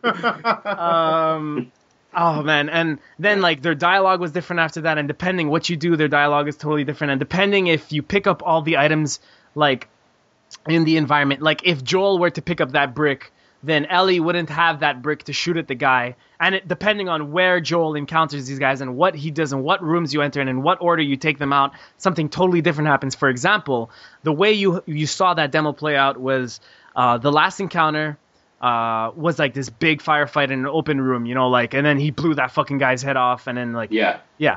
What the Naughty Dog guy was doing, he was being super stealth about it, like being crazy stealth and just taking guys down one after the other. And then when the last dude realized that he was alone, he's like, where the fuck is everybody? And he's like, holy shit. And he spots Joel and he just runs for it. And Joel and Ellie are like, wait a second, we can't let that guy get away. You know, he's like fucking dangerous. So Joel's like, okay, stay behind, I'll find them. And the music picks up and it turns into like this really frantic, like cat and mouse chase scene. And I'm talking like the exact same area you saw play out in the press conference. And like, you're running through the environment just listening for audio cues, like, you know, maybe the guy ran through the kitchen and dropped a pot or something like that, and you're just trying to find them. You're looking for shadows and you're looking for like creaks, which was kind of like, remember the boss fight at the end in Metal Gear Solid 3? Yeah. That, but in The Last of Us, in that demo that you saw, like just a totally different game, and it was just so mind-blowing. And then he finds him and he fucking throws a Molotov cocktail that he built and he fucking lights the guy on fire, and then the fire is so realistic, and then Ellie's kind of like joins him and then like does the pre-recorded, Jesus, Joel, that's gross and stuff like that, but she's kind of like walks over the fire because she doesn't want to get burned, and it's like, oh my god, this game is ridiculous. and I hear that if you just completely ignore those guys, then you know you don't get that bandage that he picked up in the demo sort of thing. And exactly. So that's kind of crazy that like there's a risk reward thing going on with that. Yeah, and then you know he was cut on his arm, and then he kind of bandaged his arm, and it's not like, okay, bandage used out of your inventory. No, he pulls it out, wraps it around his arm, and you see it on his arm, and it stays on his arm. It's just so fucking cool. So what I like is that The Last of Us is Naughty Dog's answer to Nathan Drake being a psychopathic killer. Like Nathan Drake is like, hey Elena. Oh man, I don't want to shoot you, but unless you're like 30 dudes who are trying to shoot me, I'll shoot you. Yeah. Yeah, exactly. So he goes from like Elena, I love you, and being super suave and being funny to killing 300 dudes in like 10 minutes, and then hey Sully, I'm joking around with you again. No, The Last of Us is like, the difference between The Last of Us and Uncharted is that right before and during the press conference, right before it cut to the logo of the game, he blew that dude's head off with a shotgun, and it made the whole crowd go, oh, that was fucking brutal. In Uncharted, you must blow heads off with a shotgun like 50 times per 10 seconds. Yeah. Like, there's just such a difference in like fucking shock value. It's just so good. Ugh. Well, if you shoot someone in the head with a shotgun in Uncharted, you just see a blood splatter, and they go, that's true. It. Yeah. Why me? So anyway, our best game of E3 was The Last of Us, and the runner-up was Beyond Two Souls. How about you guys? Yeah, sure, why not? So, very tough call, though. Very tough call. Very tough call across the board. And Ubisoft really brought their A game this year. They had a lot of cool titles, and still PlayStation exclusives. Oh, obviously we're PSU.com, but still, even if we weren't, I think The Last of Us would have still been like on our top. Like IGN gave their game of the show to Tomb Raider. Which just sure, why not? just The Last of Us though, like I don't know. Also, about the Ubisoft press conference, who was that guy that was supposedly like a YouTube sensation? I've never heard of him. No idea. It's so weird. No clue. You know who is awesome? Aisha Tyler. She was, yeah. Okay. I'd hit that. I would totally hit that. Yeah. So. I'd tap that. So again, across the board, The Last of Us, runner-up Beyond, and we'd tap Aisha Tyler. So, guys, I just brought this old article up right before. Well, actually, we did this in May. We did our E3 predictions. All right, are you guys ready? All right. Yeah. PS3 exclusives are coming to town. We said that The Last of Us Naughty Dog's The Last of Us will steal the show with cinematic gameplay footage and a live demo that wows the audience. Guess what happened? None of that happened, Don. It was cancelled.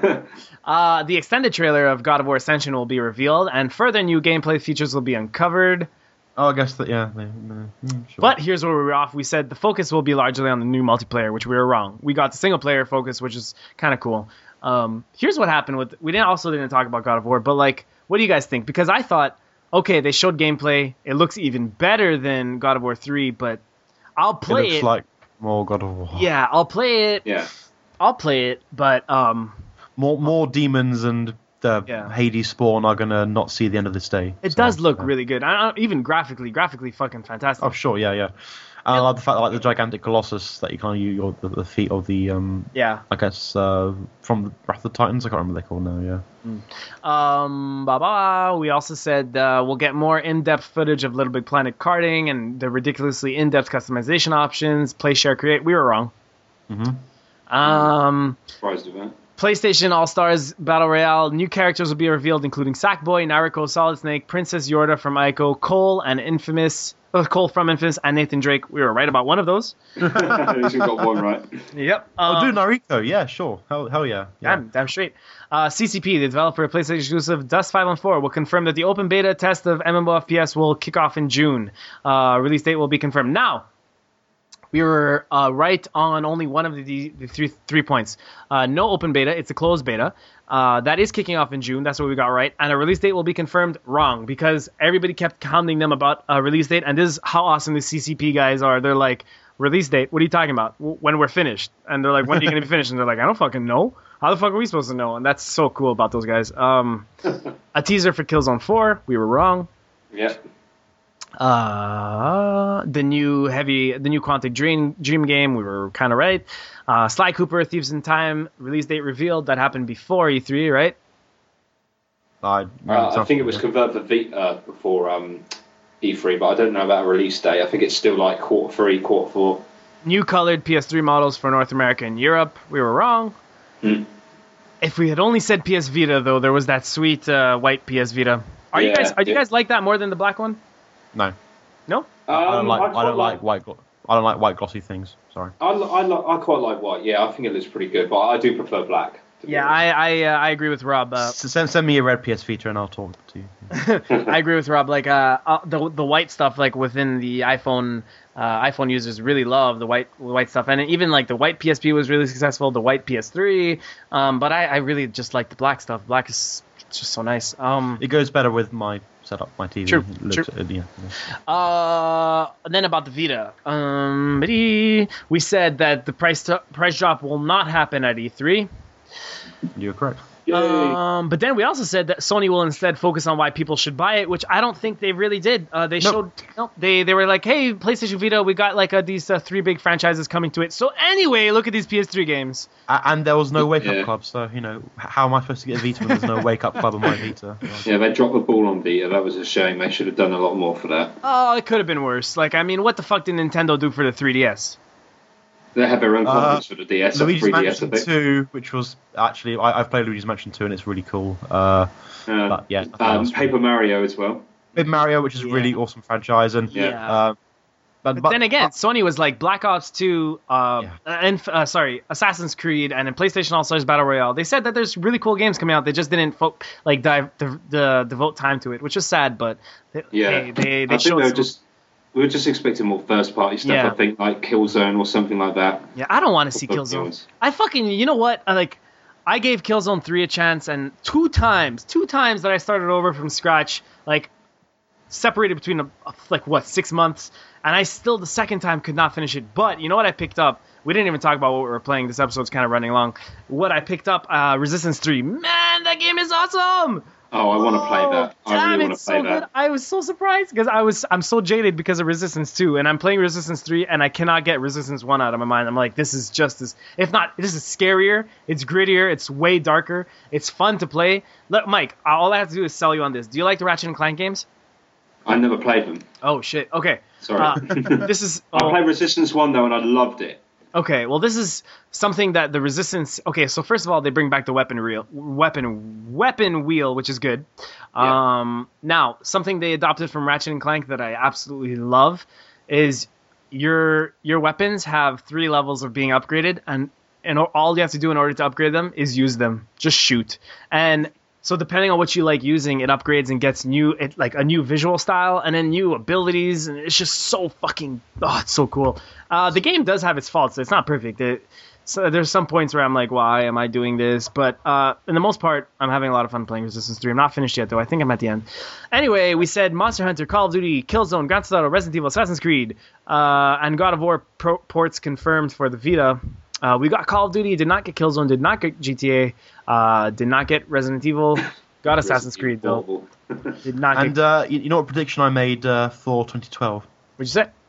I made a prediction on PS2 that the Last Guardian will be cancelled and wasn't at E3, so going strong for my cancellation prediction. Well, apparently it's definitely, they said today actually a news story that it's definitely going to ship, so they're still confident in it, but I don't know, man. Could be next gen.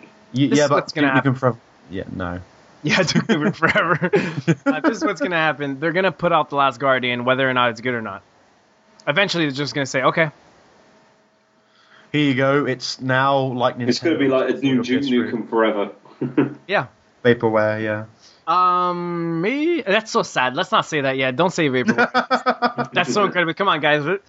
Everybody's so down on it, but if the hardcore aren't behind fucking The Last Guardian, then who is? Let's just give it a chance. It might just be the next Shadow of the Colossus. It's whatever.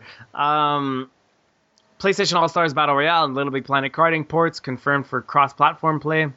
To my understanding, Little Big Planet Karting is not on the Vita. Is it? No, it's not.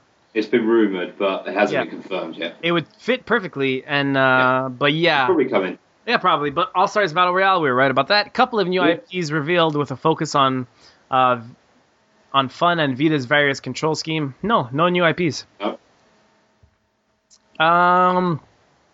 Classic PlayStation range announced with Vita owners able to download games from Immediate Effect, which is right. PS1 classics are coming to the Vita. Yeah, finally. Are you guys excited about that? Because people are like starting with Final Fantasy VII. Yeah. I've got my PS1 games on my PS3. To be honest, I just play them on there. I'm not really a fan of playing old. It's weird with handhelds. I'm not a fan of playing ports and old games. I just rather play them as I got them. But I like having them for new games, which is why I love Uncharted and Resistance so much. Right. I just rather have that tailored for that specific platform. You know what I mean? We said new apps showcase, including the already seen Paint Park, Treasure Park, and Wake Up Club. And the YouTube app confirmed. YouTube happened right before Wake Up Club, like Rob said, was mysteriously absent from the press conference. But I want to play Wake Up Club. I love the Japanese trailer for that because it makes it look like that they set their alarm for 7 o'clock. And it took them a quarter of an hour to turn off their alarm. By the way, everybody, we have Rob Zwetsuit on the podcast, who is Hello. I forgot to introduce. Just in case you're confused. Yeah. I was going to leave it to the end, but yeah, I don't work for you guys anymore. Yeah. He's been a special guest on not last episode, the episode right before that, and we love having him on. You guys love having him on. We'll get to reader emails soon, but yeah, thanks for joining us, Rob. You're welcome. Move. We said that Sony's last push to make Move a peripheral that's worth dusting off. We expect core titles using motion sensing. We were wrong. Wonderbook. Guess what else was absent from E3? What? 3D. True. Totally absent. Yeah. Yep. And I think that's because of Kaz Hirai moving up and Kaz Hirai saying, okay, drop the 3D from the PlayStation shit. Just fucking focus on games. Howard Stringer liked it, and he's just like, that. No, not having that, mate. Yeah. On your bike. His pink shirt telling someone to get on their bike. He's saying. Then we also said there's a possibility of new Uncharted. Nope. Possibility announcement of PS4. Nope. Diablo port confirmed. Nope. And that's about it. Damn, we suck. No, we did pretty good. No, we did quite well. I think I think everyone expected a bit more on the Vita though, and I'm surprised at those things. I mean, I really thought we'd get Resident Evil. Yeah. Yeah. Where is Resident Evil Portable, man? Where is it? So Resident Evil 6. Okay. I played Resident Evil 6. I'm not gonna lie for about. So on a scale of 1 to 10, where 1 is a small poop and 10 is a gigantic shit, how shitty is Resident Evil 6? It depends at what. I'd say 5. All right. Okay. Because it's a bit tricky, I think. Yeah, it is. The thing is about Resident Evil 6, I played it for like about an hour, almost an hour. Anyway, I played with all 3 characters. I had like a private demo of Leon, Chris, and then Jake. Yeah. All 3 characters had totally different campaigns. Leon was like the more survival horror-esque, which by the way just ended up being like... Did you see that in the Microsoft press conference? Like, he's running away from extreme explosions for like 30 seconds, just like running down a corridor. Anyway, they have that Uncharted running away from explosions, which is like, oh, cool. That's like Uncharted, and that's super cool because it's like super action moment. But it is Resident Evil, like for fuck's sake. Anyway, this is what I have to say about Resident Evil 6. Chris's storyline is so action packed. It's just stupid.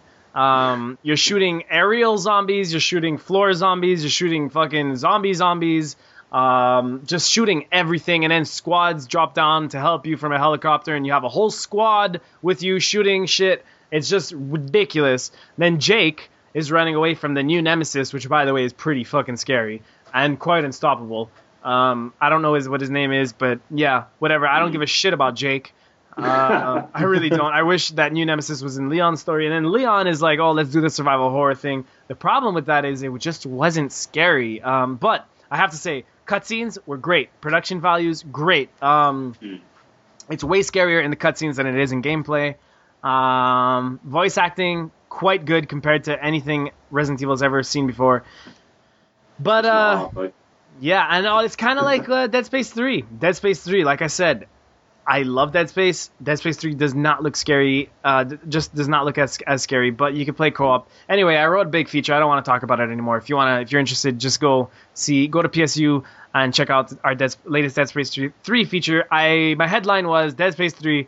It's not what we wanted, but I still want it, and that perfectly grasps my opinion on Dead Space 3. Not what I wanted, but hey, it looks pretty awesome. Don, just a quick question. What are the zombies like in Resident Evil 6? I'm talking the actual zombies, not the ones in Chris's scenario with the bloody guns. I mean, they're legit. They're zombies. Cool. Yeah, they're just they're cool. It's cool. It's back to zombies. But the thing is, it's just not scary. Scary, yeah. But it's zombies. You can roll about now and stuff, can't you? And do Dude, you can like cover. You can like Uncharted about. It's pretty incredible. But anyway, so yeah, that's Resident Evil 6. Anything you guys wanted to talk about before we get into emails? Maybe talk about what you've been playing? Yeah, we can quickly go into what we've been playing because we missed it on the last podcast. Yep. Do you want to go first? Or? Sure, bro. Go, man. All right, cool. Well, we're so coordinated. Mike, why don't you tell us about what you've been playing? Oh, okay. Okay, well, I finished Mario Galaxy 2, and I got all the stars, I'm happy to say. Okay. That was bloody difficult. Wait. What's Mario? Oh, yeah. Of course you haven't played Mario. It's some guy played by Bob Hoskins, I think. Oh, yeah, that's it. And Dennis Hopper was the bad guy in it, yeah, that's right. John Lucas. Goomba! Okay. Yeah, I finished Mario Galaxy 2. I got all the stars. Oh, I love that game. The last star though. That was really difficult to get.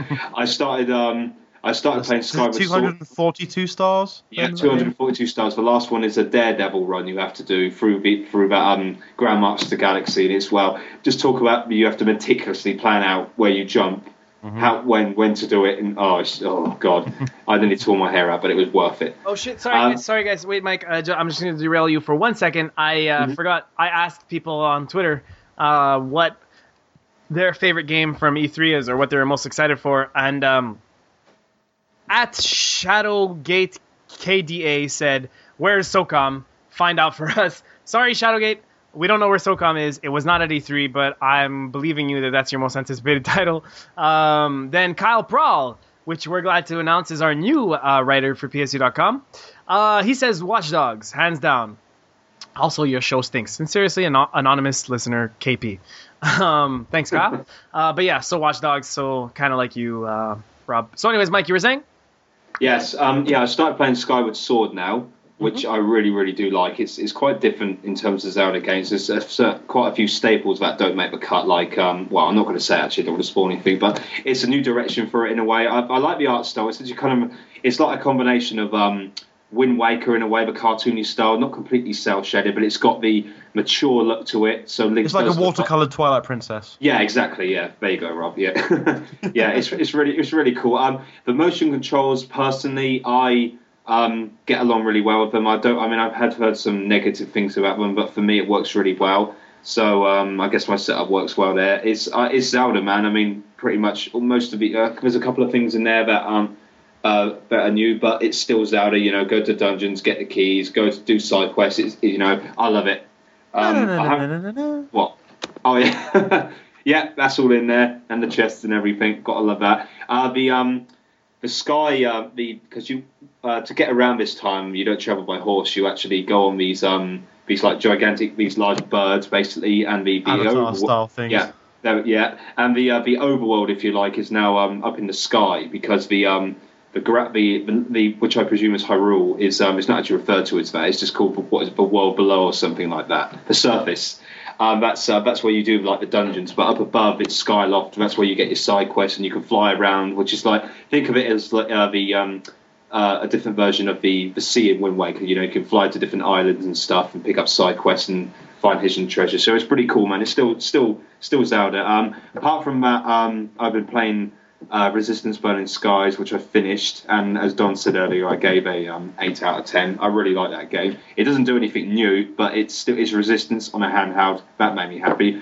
Apart from that, I started Uncharted Golden Abyss, which I bloody love.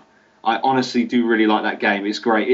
Because I think people are a bit skeptical about, it's developed by Sony Bend, it's a second tier title or whatever the phrase is, but it's not. It feels like Uncharted, an authentic Uncharted adventure. And I have to admit, I was a bit skeptical about the Vita functionality for it, stuff like the touchscreen and the pads at the back and everything, but it works really well. It's intuitive. You don't have to use use your fingers to climb the rope and stuff. You can just use the analog stick if you want. But certain things like you find these carvings and these items that you have to clean, so you just use your finger to rub the screen. Things like that. It's just intuitive. It works great, and the combat is solid. If you played Uncharted before on a console, you'll be right at home here, because the Vita stuff is great. Nolan North obviously reprises his role as Nathan Drake. I would hope so too as well, because it just wouldn't be right without him. But it's Uncharted on a handheld. I can't really say more. But one thing that is great is that they've really expanded the amount of collectibles you got. You've got the treasures, but you've got these other types of things that you can collect as well. Like I said, like various items and like old tools and stuff like that. And you find, you can find like one of the ones I did yesterday was a wanted poster of the main bad guy, and you have to put all the pieces together and stuff. It seems to be, I personally found there was a lot more reason to explore. I mean, it's still linear in terms of the game, the environments and stuff, but there's a lot more to find in them now, and I just really like that. That really changed it up for me. I think that was pretty cool. The gunfights and everything, they're solid. I mean, it's, like I said, it's Uncharted. It doesn't do anything different, but it works well. The weapons are pretty good. The AI is... I'm trying to think. I'm trying to put it in comparison. I think it's somewhere in the middle there. It's not really the best. It's not the best I've seen. Some of the guys are pretty easy. I found it the easiest to get headshots with, but it's still it's still competent. But yeah, but I would love to see another Uncharted game made by Bend, definitely, and that's about it. Yeah, I mean, I think that was a good review of it, but I think they've already proven Like, I mean, no, but I don't think anybody's calling I don't think anybody anymore is calling Uncharted Golden Abyss like a lower tier Uncharted. I think everybody's already convinced, like, okay, yeah, they could pull it off. So yeah, definitely. Oh yeah. That was just I hadn't played it until like last week, so everything I knew about it was like, I read about like people saying, oh, it's a second tier title or whatever, but it's like you said, it is great. It's brilliant. Yeah, definitely. Yeah. So what about you, Rob?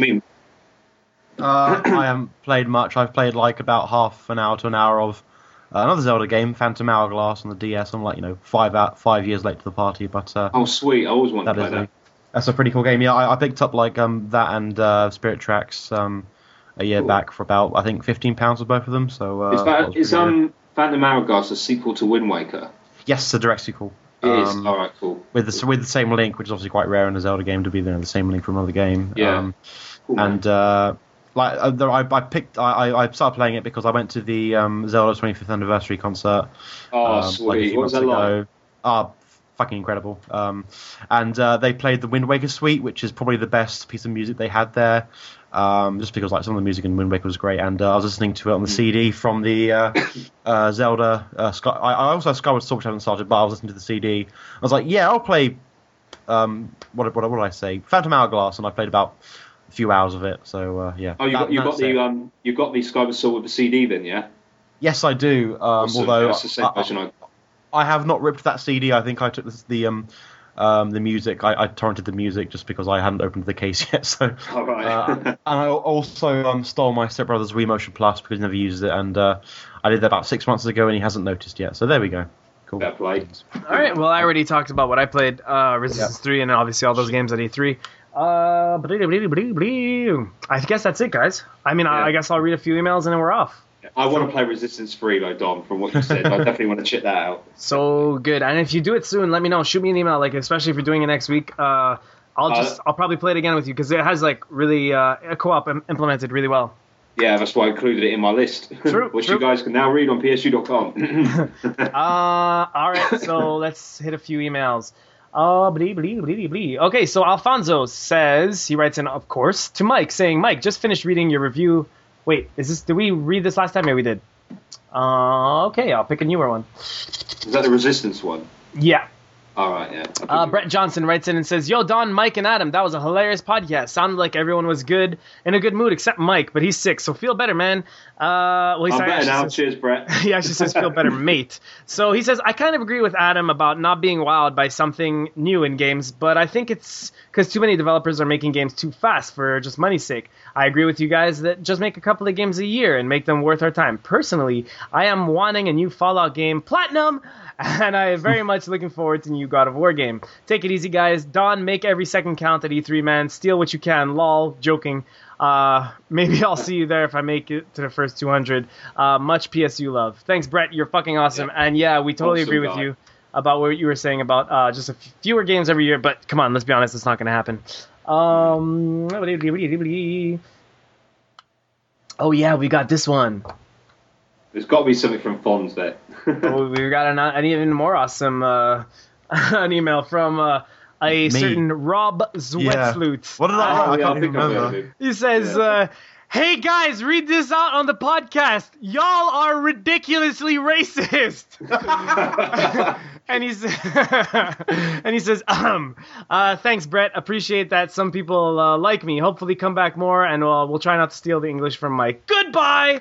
That was a good email from a longtime podcast fan, Rob Zwetsloot. He sounds like a fucking twat. I love that guy. It's not that last name, man. That's weird. Fonz has another question. Says, Jeez, Mike on Resident Evil 6. Mike, I know you was fucking flipping out when you saw that on the show on Resident Evil 6. Mike, were you flipping out? What does he actually mean by flipping? I guess he means. Does he mean pissed off? I don't know. Yeah, no, not bad. Does that actually mean I was really angry or really happy? I'm not really sure. I don't think he's sure. But what did you think about Resident Evil 6 at E3, Mike? Well, I did actually watch the trailer, and I watched every gameplay demo as well. Okay, I'll make it simple. As a game, not as a Resident Evil game, as a game, it looks really fun to play. The graphics are amazing. As a Resident Evil game, I was really disappointed because it really isn't the return to form that I was hoping. I think that sums it up. So Fonz also says, I know y'all are all about PlayStation, but is there anything you liked from Microsoft or the Nintendo conference? Based on what was shown, who would you said won E3? We already covered that, and we said that we think PlayStation did the best job. However, if we could pick one title from Microsoft and Nintendo's conference, I'd have to go with Halo 4. How about you, Rob? Zombie U. I really like Zombie U for some reason. So, okay. Yeah, for Nintendo, I go with Zombie U or at Luigi's Mansion. And for Microsoft, I'd probably go with... actually, no, it's got to be Tomb Raider. Definitely Tomb Raider. I would say Halo. I like Halo, but I haven't played enough of the series to really, say, yeah, awesome. So, yeah, definitely Tomb Raider. We have a few other emails, but the thing is... Okay, this one's pretty fun. Also from Fun says, Microsoft and Sony make some badass characters for the consoles. What Xbox character you want to see get their ass kicked by a PlayStation character? So if you say Xbox character, I'm guessing you mean Marcus Phoenix or Master Chief. Yeah. There is no other Xbox character. Yeah, exactly. So I think I'd like to see Marcus Phoenix get ripped apart by Kratos. Okay. That's good. Okay. You guys? I'd like to see Nathan Drake try and take on Master Chief. Okay, yeah, good luck, Nathan Drake. How about you, Rob? I don't know. I mean, what Microsoft characters exist, really? I don't know. It was the question. I want Ratchet to shoot Blinks the Time Sweeper. Let's go with that. All right. All right. Fonz again asks the last email. We're gonna.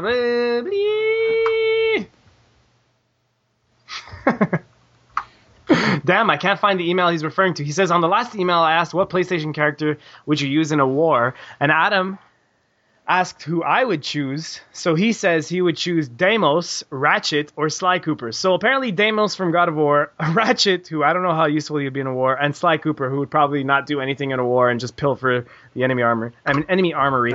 But yeah, I guess that's it. We don't really have any other emails. But if you have anything you want to ask or any comments based on anything we talked about in this long episode, send an email to podcast@PSU. We'd love to hear from you, and we'll read your comment out on air. And without further ado, I'd like to thank Mike and Rob for joining us. Very welcome. Always a pleasure. Rob, can you pimp your magazine, please? Linux User and Developer magazine. You can buy it internationally in Australia, UK, France, and North America, and probably other places. Website is linuxuser.co.uk. Also follow us, Linux User Mag, on Twitter. And that's my plug. Can you get subscriptions for that for cheaper? Yes, you can go to greatdigitalmags.com, which is our brand new site for getting all of the Imagine Publishing mags digitally, which includes the Fantastic Games TM Retro Gamer, which always has a really cool covers.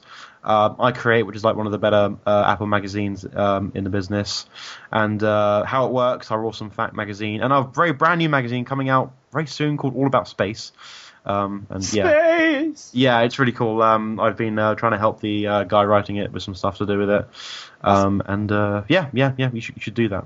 Of course, visit the best PlayStation website on the internet, psu.com. You should, yeah. You can follow Rob and I on Twitter. I'm at Donother, DONOTHER. Sorry, you can follow Rob Thez on Twitter. That's at ROBTHEZ. Or Z, whatever. I know that always pisses Rob off. We're from the Commonwealth. We say Z. It's fine. You know. All right. And you can't follow me.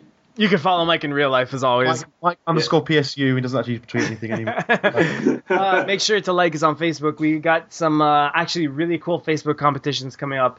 Find us. Oh yeah, I wanted to say last time, I completely forgot. I know Fonz will tweet me and Matt sometimes, and I don't always reply. It's because I'm ridiculously busy a lot of the time, so I kind of forget when he does sometimes. So I apologize, and I'm making an effort to tweet back to you, Fonz. I appreciate that you tweet me sometimes. Oh, yeah, totally. No, it happens to the best of us. Fonz tweets me sometimes, or anybody tweets me, and sometimes I only see it 3 days later when I'm just scrolling down my timeline. I'm like, oh fuck, and I totally forgot, but it's no good. But sometimes, for example, Mike, your brother. We tried getting together about 30 times during E3. I was just going to ask you. You didn't meet up with him in the end. It never worked out. In fact, when the show wrapped up, I saw his tweet that he was going to some local bar, and I was like, "Hey, Doug, let's head there." And he's like, "All right." We go there. I tweet him, "Hey, dude, where you at?" We stay there for about 20 minutes, and he's like, shit, I just left. And we're like, fuck. But I was totally excited to meet him. So tell your brother sorry, but it never worked out. Maybe next cool. E3.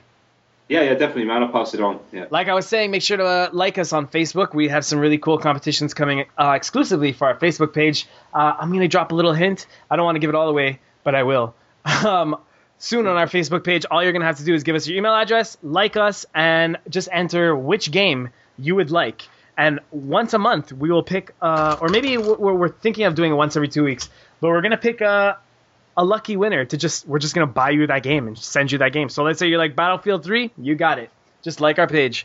So that's that. Can you get me the collector's edition of Silent Hill 2? See, I was telling Doug that. I was like, but dude, some people are going to be like Super Punch-Out for the Super Nintendo, and we're going to... Fuck. All right, well, yeah. That's a brand new inbox copy of Chrono Trigger. All right, guys. Well, thanks for joining me, Robin, Mike. You guys are awesome. And as always, like I said, subscribe to us on iTunes. Write us a review, whatever. You could find PSU on iTunes. And without further ado, thanks for joining me, guys. That's been episode 24. Take it easy. See ya.